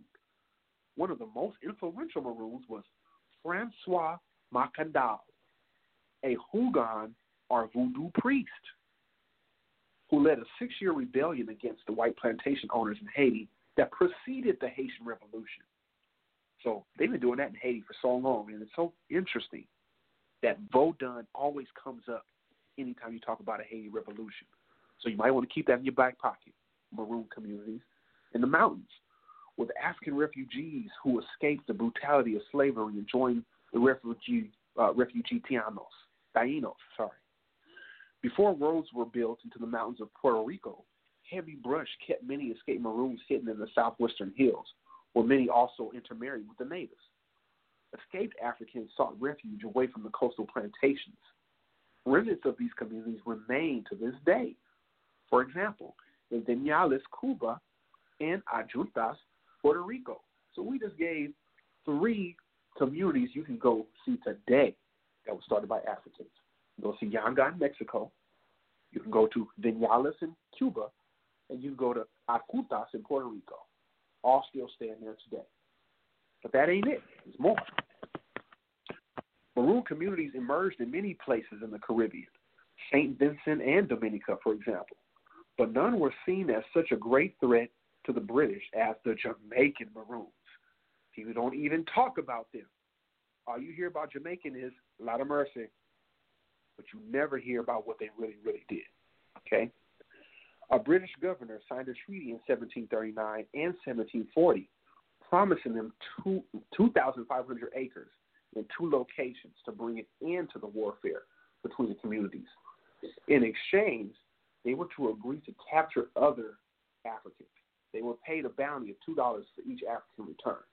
So we had to throw that in there because there was still a little bit of brainwashing going on. And we got to learn from that. If that is ever offered to us again, that is going to be ripped up and thrown in the trash can of history. We're not going for that, okay? But let's continue.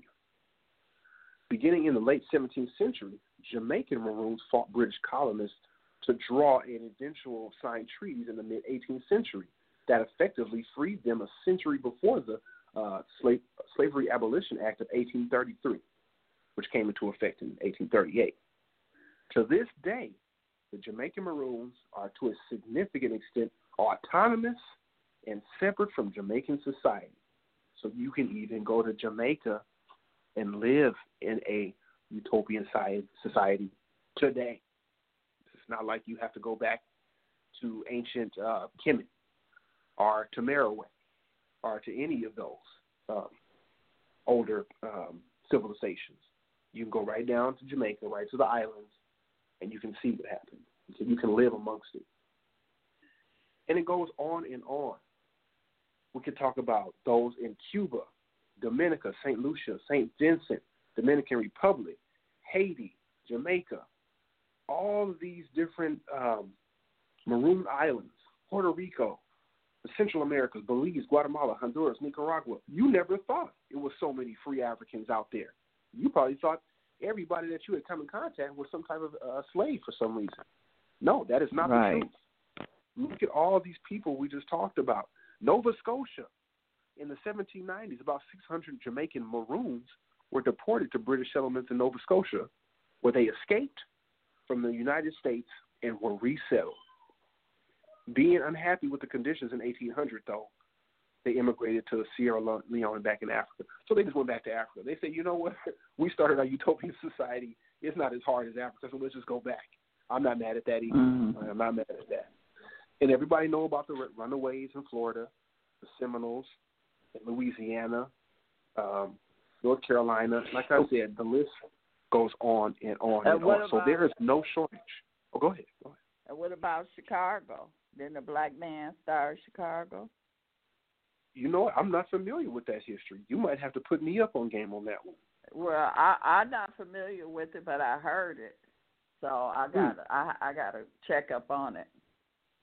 I sure will look into that because that will go right into this this little presentation. The whole of what we talked about today was that you have the ability. The game is over. The game is over as you know it. New rules will be in place, like we've seen from the SAT to universal basic income coming in, to social distancing laws, to staggered schedules for your children, to their teachers and them having to wear masks, to you having the ability to make a whole new world where you don't have to worry about any of that. You set the rules. You say what's right and wrong. You set the social code. And we went over detailed experiences of people who have done it, not only whites, but Africans as well, all over the world, not just in one country. So there is no excuse for us not to be able to see and implement exactly what we talked about today. And the one thing that made it more real than ever is that when we did our Hekau ritual, we put it into place. That got the ball rolling. Yes. That got your vision, your hearing, your feeling, your third eye all open to the idea of what your future is going to be like when you take back control of it and develop your utopian societies. And I think that is a perfect place for us to bring things to a halt and begin to wrap it up. All righty. Now, before I open the lines up, let the people know again where they can contact you and your what you're offering, your schooling and tutoring. Thank you. Absolutely. Baba Kentu, who I am, Clinical Director of the JED Institute of Learning. We are a behavioral and academic service provider specializing in the 7 liberal arts and African-centered education. Most of our services take the form of online and in-person tutoring, but we also offer counseling, as well as various assessments, cognitive, social, emotional, adaptive, and the like, all from a culturally responsive African-centered perspective, might I add. If you want to find out more about any of our services, visit JediLearning.com, DJEDILEARNING.com. There you can find our other social media sites. Pick the one of your preference, but we suggest either following the Instagram page or the YouTube channel, because that's where we put most of our information out through. You can also contact us through phone 909-576-0170. We look forward to hearing from you and working with you, and we have met plenty of the family and village out there based on being able to come on Sister Beverly D's Truth to Power show. So I do have to give my respects and thank Sister Beverly D once again for allowing us to come on, inviting us on to share this much, much needed information. Yes, we appreciate the work that you're doing also. And I'm going to open this line up. Yes. 732-215-732. Thank you, and good day to everyone. Thank you. Caller, what was your name? I like to address you by your name when I speak. Baba Kentu. Okay. All right. But are you saying that it's going to be such a great change that we're not going to have to worry about our children being mistreated in the schools anymore? Not worried about them being cheated out of their scores of testing and everything? In a way, what I'm saying is that there are so many things rampant at this point that are against us that we have to look forward to a day and start to build and plan for a future where those things are not hampering us from making our necessary advancements. That's what I would that was my real point of view on what's going on in the schools. It is an opportunity. What we see right now is a burning. It's like a phoenix or the Bennu bird. It burns itself down so that it can bring itself back up more stronger than ever. Right now, the burn down has happened. But out of those ashes comes that Bennu bird. And that's what I see coming up. It's our ability to create that Bennu bird. Okay, so it's like you're saying because really the virus did us a favor, then it's like causing a brand new day for us, huh? Right. I love that analogy. It is you doing know, a little bit of go ahead. I'm sorry, you go ahead. Okay.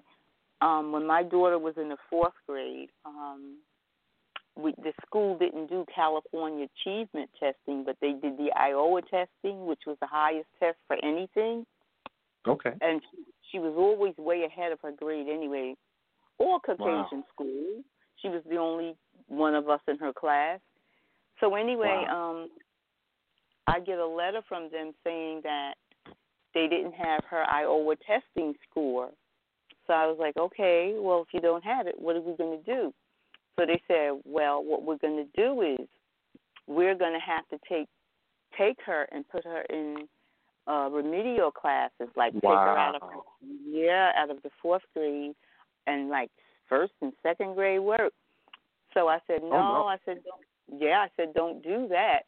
I said, there got to be something else you can do. So they said, well, that was the only thing they could do with her. I said, well, I'm going to tell you what.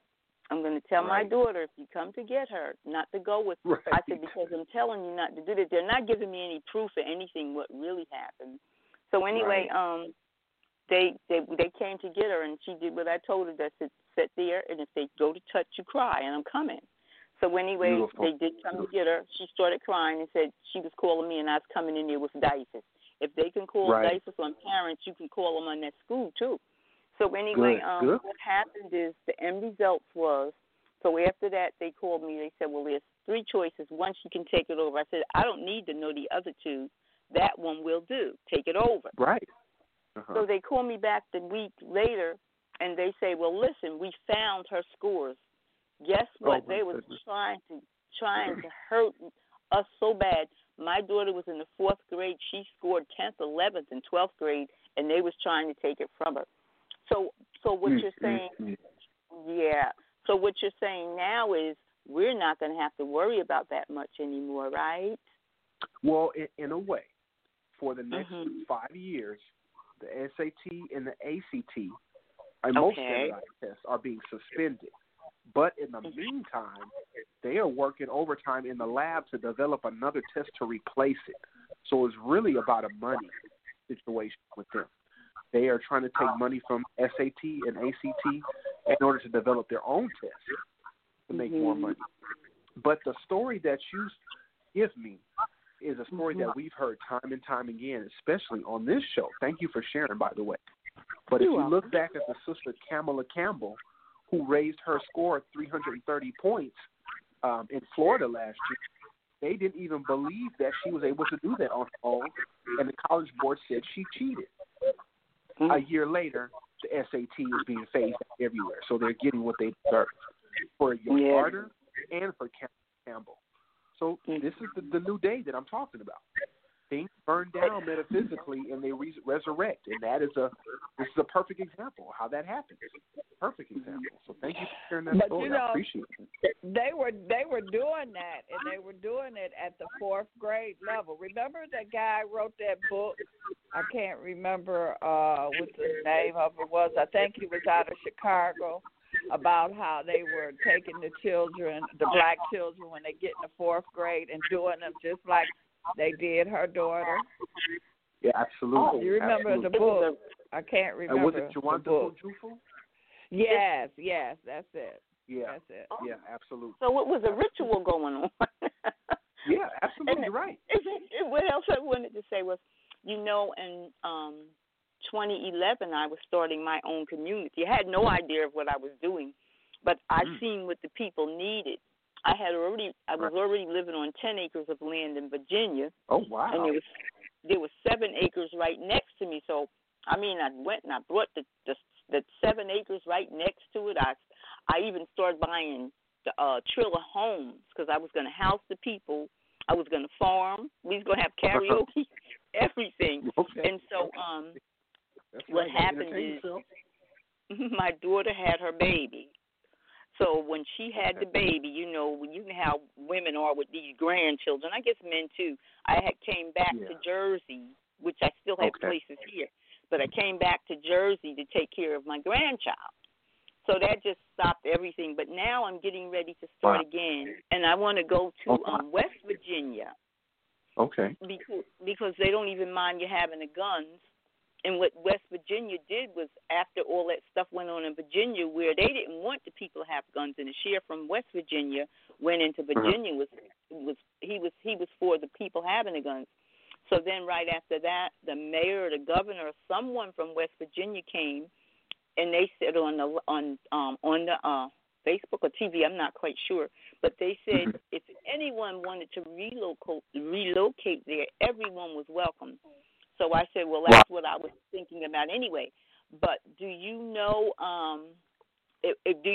much about that? Like, I hear you talk about the different places. Do you know much about West Virginia or anything there? That's funny that you asked that. Not specifically West Virginia, but what I did do before coming on the show was look up the most heavily populated states with black people. Because if we are able to get some type of political control of your area, it's going to take people voting certain officials in, because that's just the law of the land. So we saw Virginia as a viable option, Georgia, South Carolina, North Carolina, and I want to say the last one was Louisiana. So those are the states that are the most concentrated with us. The next step will be to find the county within those states that are most concentrated, because there you can move into those counties, begin to take control of the political situation, and build your community. So that's a good question. And I guess I'm gonna let you go after this. I'm sorry, God is bad for taking too much time, but is one of the best things to do. Oh, okay. Is to start with your own area code or what? I mean zip code.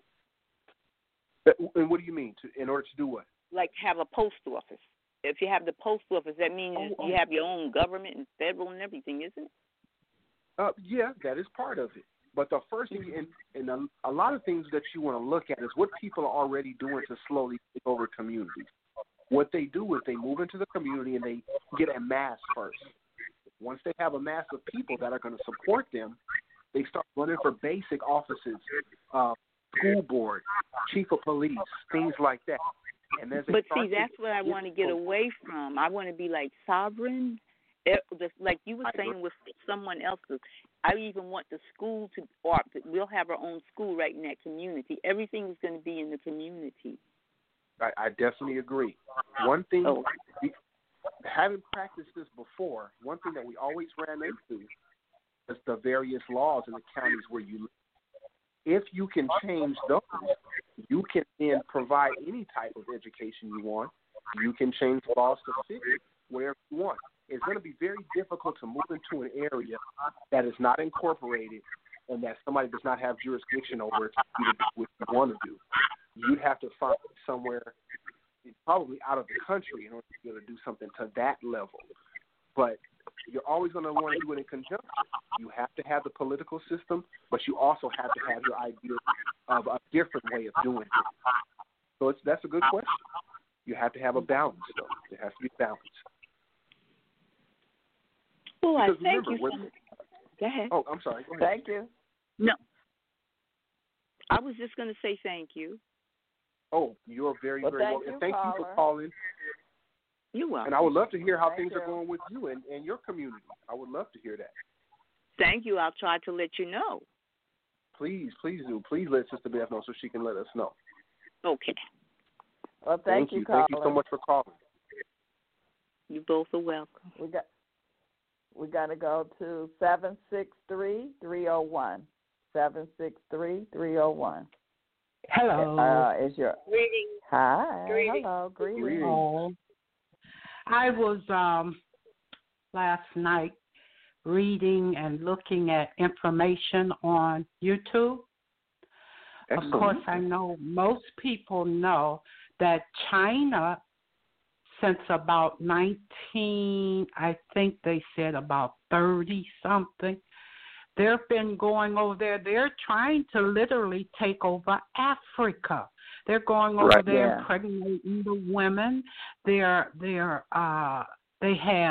the Chinese put all the clothing shops in our neighborhood and what have you, and they're doing the same thing there with a slow takeover. But it looked like, as bright as the Aboriginal people are, that how would they allow, and they're going to Africa in droves by the thousand. How would they let them take over the motherland? It's the leadership. It's the leadership. Yeah, that's a good question, and it is a combination, just like Sister Bev said. Part of it is the leadership, but we have to remember, none of those leaders are traditional leaders. They have all been placed there as vassal kings, basically puppets, that are meant to carry out the will of the larger structure. So what's that's going why on they're there? piling up in there so that they can have the majority of the say. And that's exactly how the Chinese specifically work. They understand that they have to get a majority rule. That's why we always talk about majority rule and having home rule, because that's the only way you're going to have decisions made and decisions passed.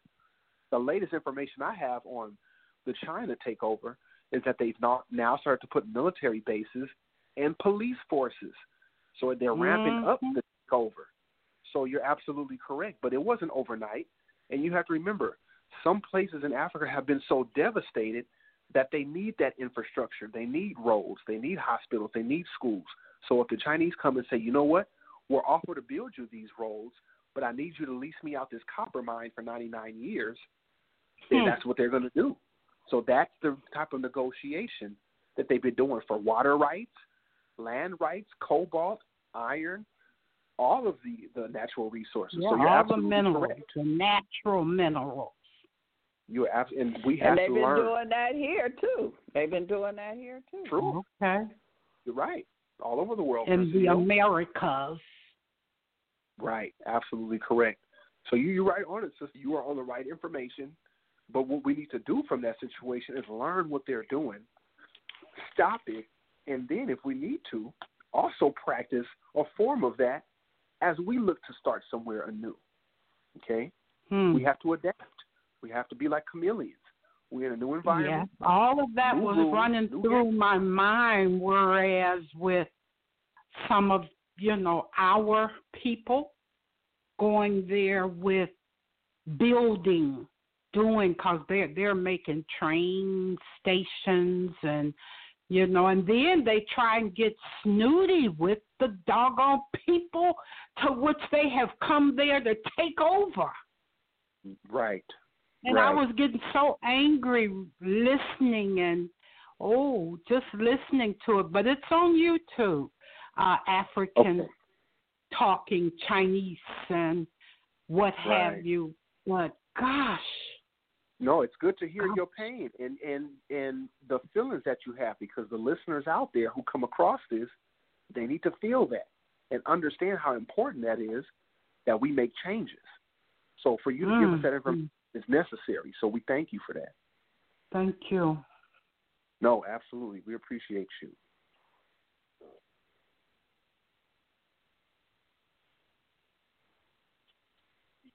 Hello? Hello? Yes, I'm here. I'm sorry. And you know what else? They're very prejudiced. They're fighting people of hue in China. But yet they all got their butts going over there, in droves and family members and stuff. I'm so appalled at the people that's allowing it. And then the women is like, "Ooh, I got a Chinese man," instead of being with her own man. Exactly. And, I had a partner who just moved to China and practiced psychology out there for a good 2 or 3 years. And I would ask him, what is the relationship like between blacks and Chinese in China? And he said it was a big mix. They didn't have problems mixing with the black people. They actually saw black people as almost like superstars or superhumans. But yeah, there was the upper echelon who looked down on them. The common people had a very good outlook, whereas the high-ranking officials looked down on them.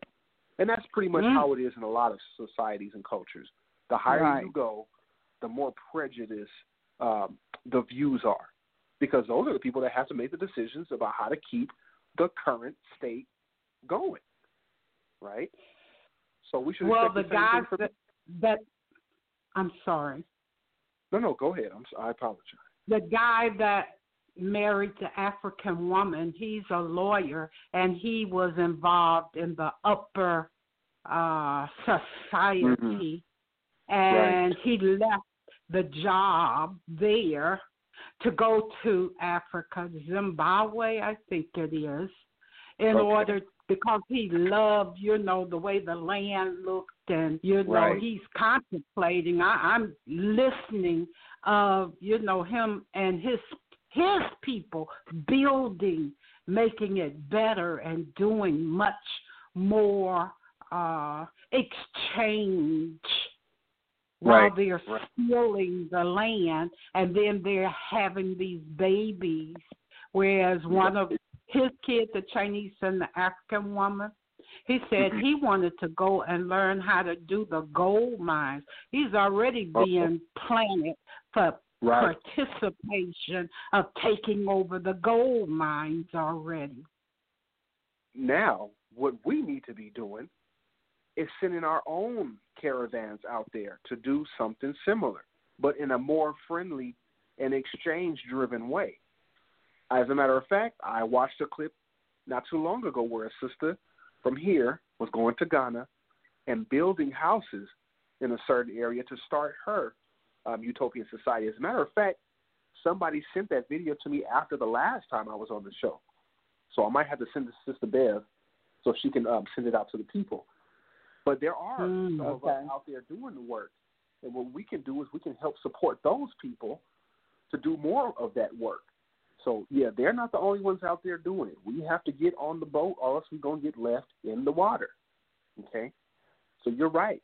You're bringing up the right information, but how do we counteract that? We have to start making those inroads. There's no reason with the money that we spend on Jordans and everything else, we can't put a little bit of that towards rebuilding. Period. Yeah, well, they shouldn't be allowing the Japanese, Chinese to be buying up none of that land.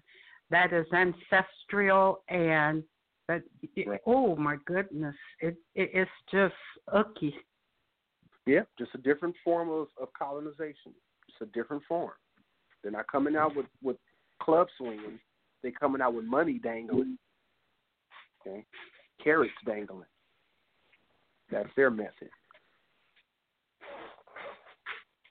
Yeah. Well, thank you, Paul. Well, in Chicago, they're doing black-owned banks, so they need to be doing it everywhere. Out here in Los Angeles. So you're right. That's one thing we also can do. I totally agree with you. Well, thank you, caller. Thank you. Peace. Thank you. Thank you so much. Well, Baba, Kentu, again, thank you, and we're going to continue. And thank you for your time and the work that you're doing in the community. Thank you so much, Sister Bev, for the opportunity to come on and bring this much-needed information to the people. We love and respect you, and we can't wait to do it again. Yes, we will. We will. The timing Absolutely. is perfect, so this is needed. Right. Right. Thank you. Peace and love. You have Mayat Hotel. Absolutely. Mayat Hotel. Okay. Thanks, everyone, for listening. Until next time. Ite were itaushun, ite were. Ite were itaushun, ite were itaya. Ocha ke niba itaushun, cheke nitaushun, ite were. Ite were itaushun, ite were. Ite were itaushun, ite were itaya. Ocha ke niba itaushun, cheke nitaushun, ite were. Ite were itaushun, ite were. Ite were itaushun, ite were itaya. Ocha ke niba itaushun, cheke nitaushun, ite were. Ite were itaushun, ite were. Ite were itaushun, ite were itaya. Ocha ke niba itaushun, cheke nitaushun, ite were. Aye, mirere. Alam jen marere. Aye, mirere. Alam jen marere. Anya, mirere.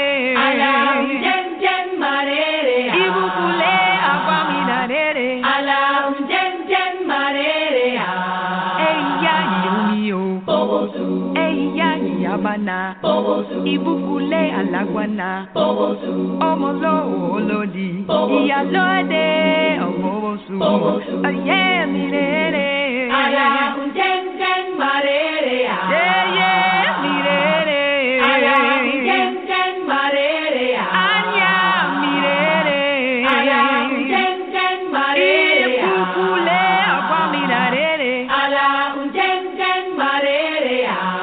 Eya yomio. Bobosu. Eya yabana. Bobosu. Ibukule alagwana. Bobosu. Omolo olodi. Iyalode obobosu. Bobosu. Gwami lude guyeye. Eyude, eyude, eyude. Oshungwami lude amala. Amala, amala, amala. Gwami lude guyeye. Eyude, eyude, eyude. Oshungwami lude amala. Amala, amala, amala. Guamilude Guye. Eyule, eyule, eyule. Oshun Guamilude Amala. Amala, amala, amala. Oshun Bambamio. Bam, bam, yoko, bam, bam. Oshun Bambamio. Bam, bam, yoko, bam, bam. Iyalode Bambamio. Bam, bam, yoko, bam, bam. Guamilude Guye. Eyule, eyule, eyule. Oshun Guamilude Amala. Amala, amala, amala.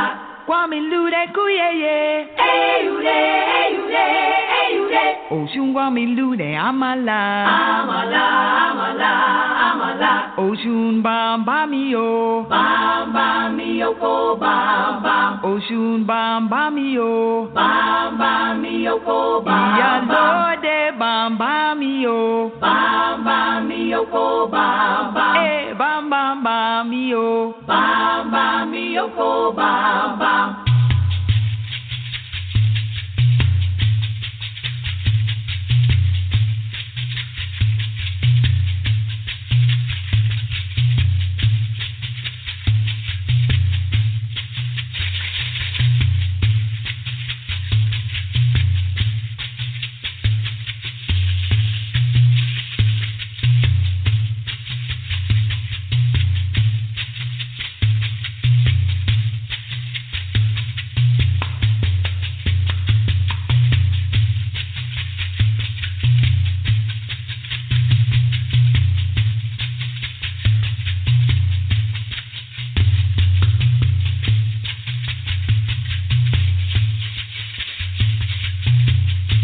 Does anybody want breakfast? Guys, let's go. I'm leaving for McDonald's in 5 seconds. Why didn't you start with that? The Breakfast Stampede Meal. It's only at McDonald's, where there's a meal for every morning. And nothing says morning like a classic sausage McMuffin with egg. Right now, get this all-time favorite for just $2 on the $1, $2, $3 menu. Price and participation may vary. Cannot be combined with any other offer or combo meal. Ba-da-ba-ba-ba.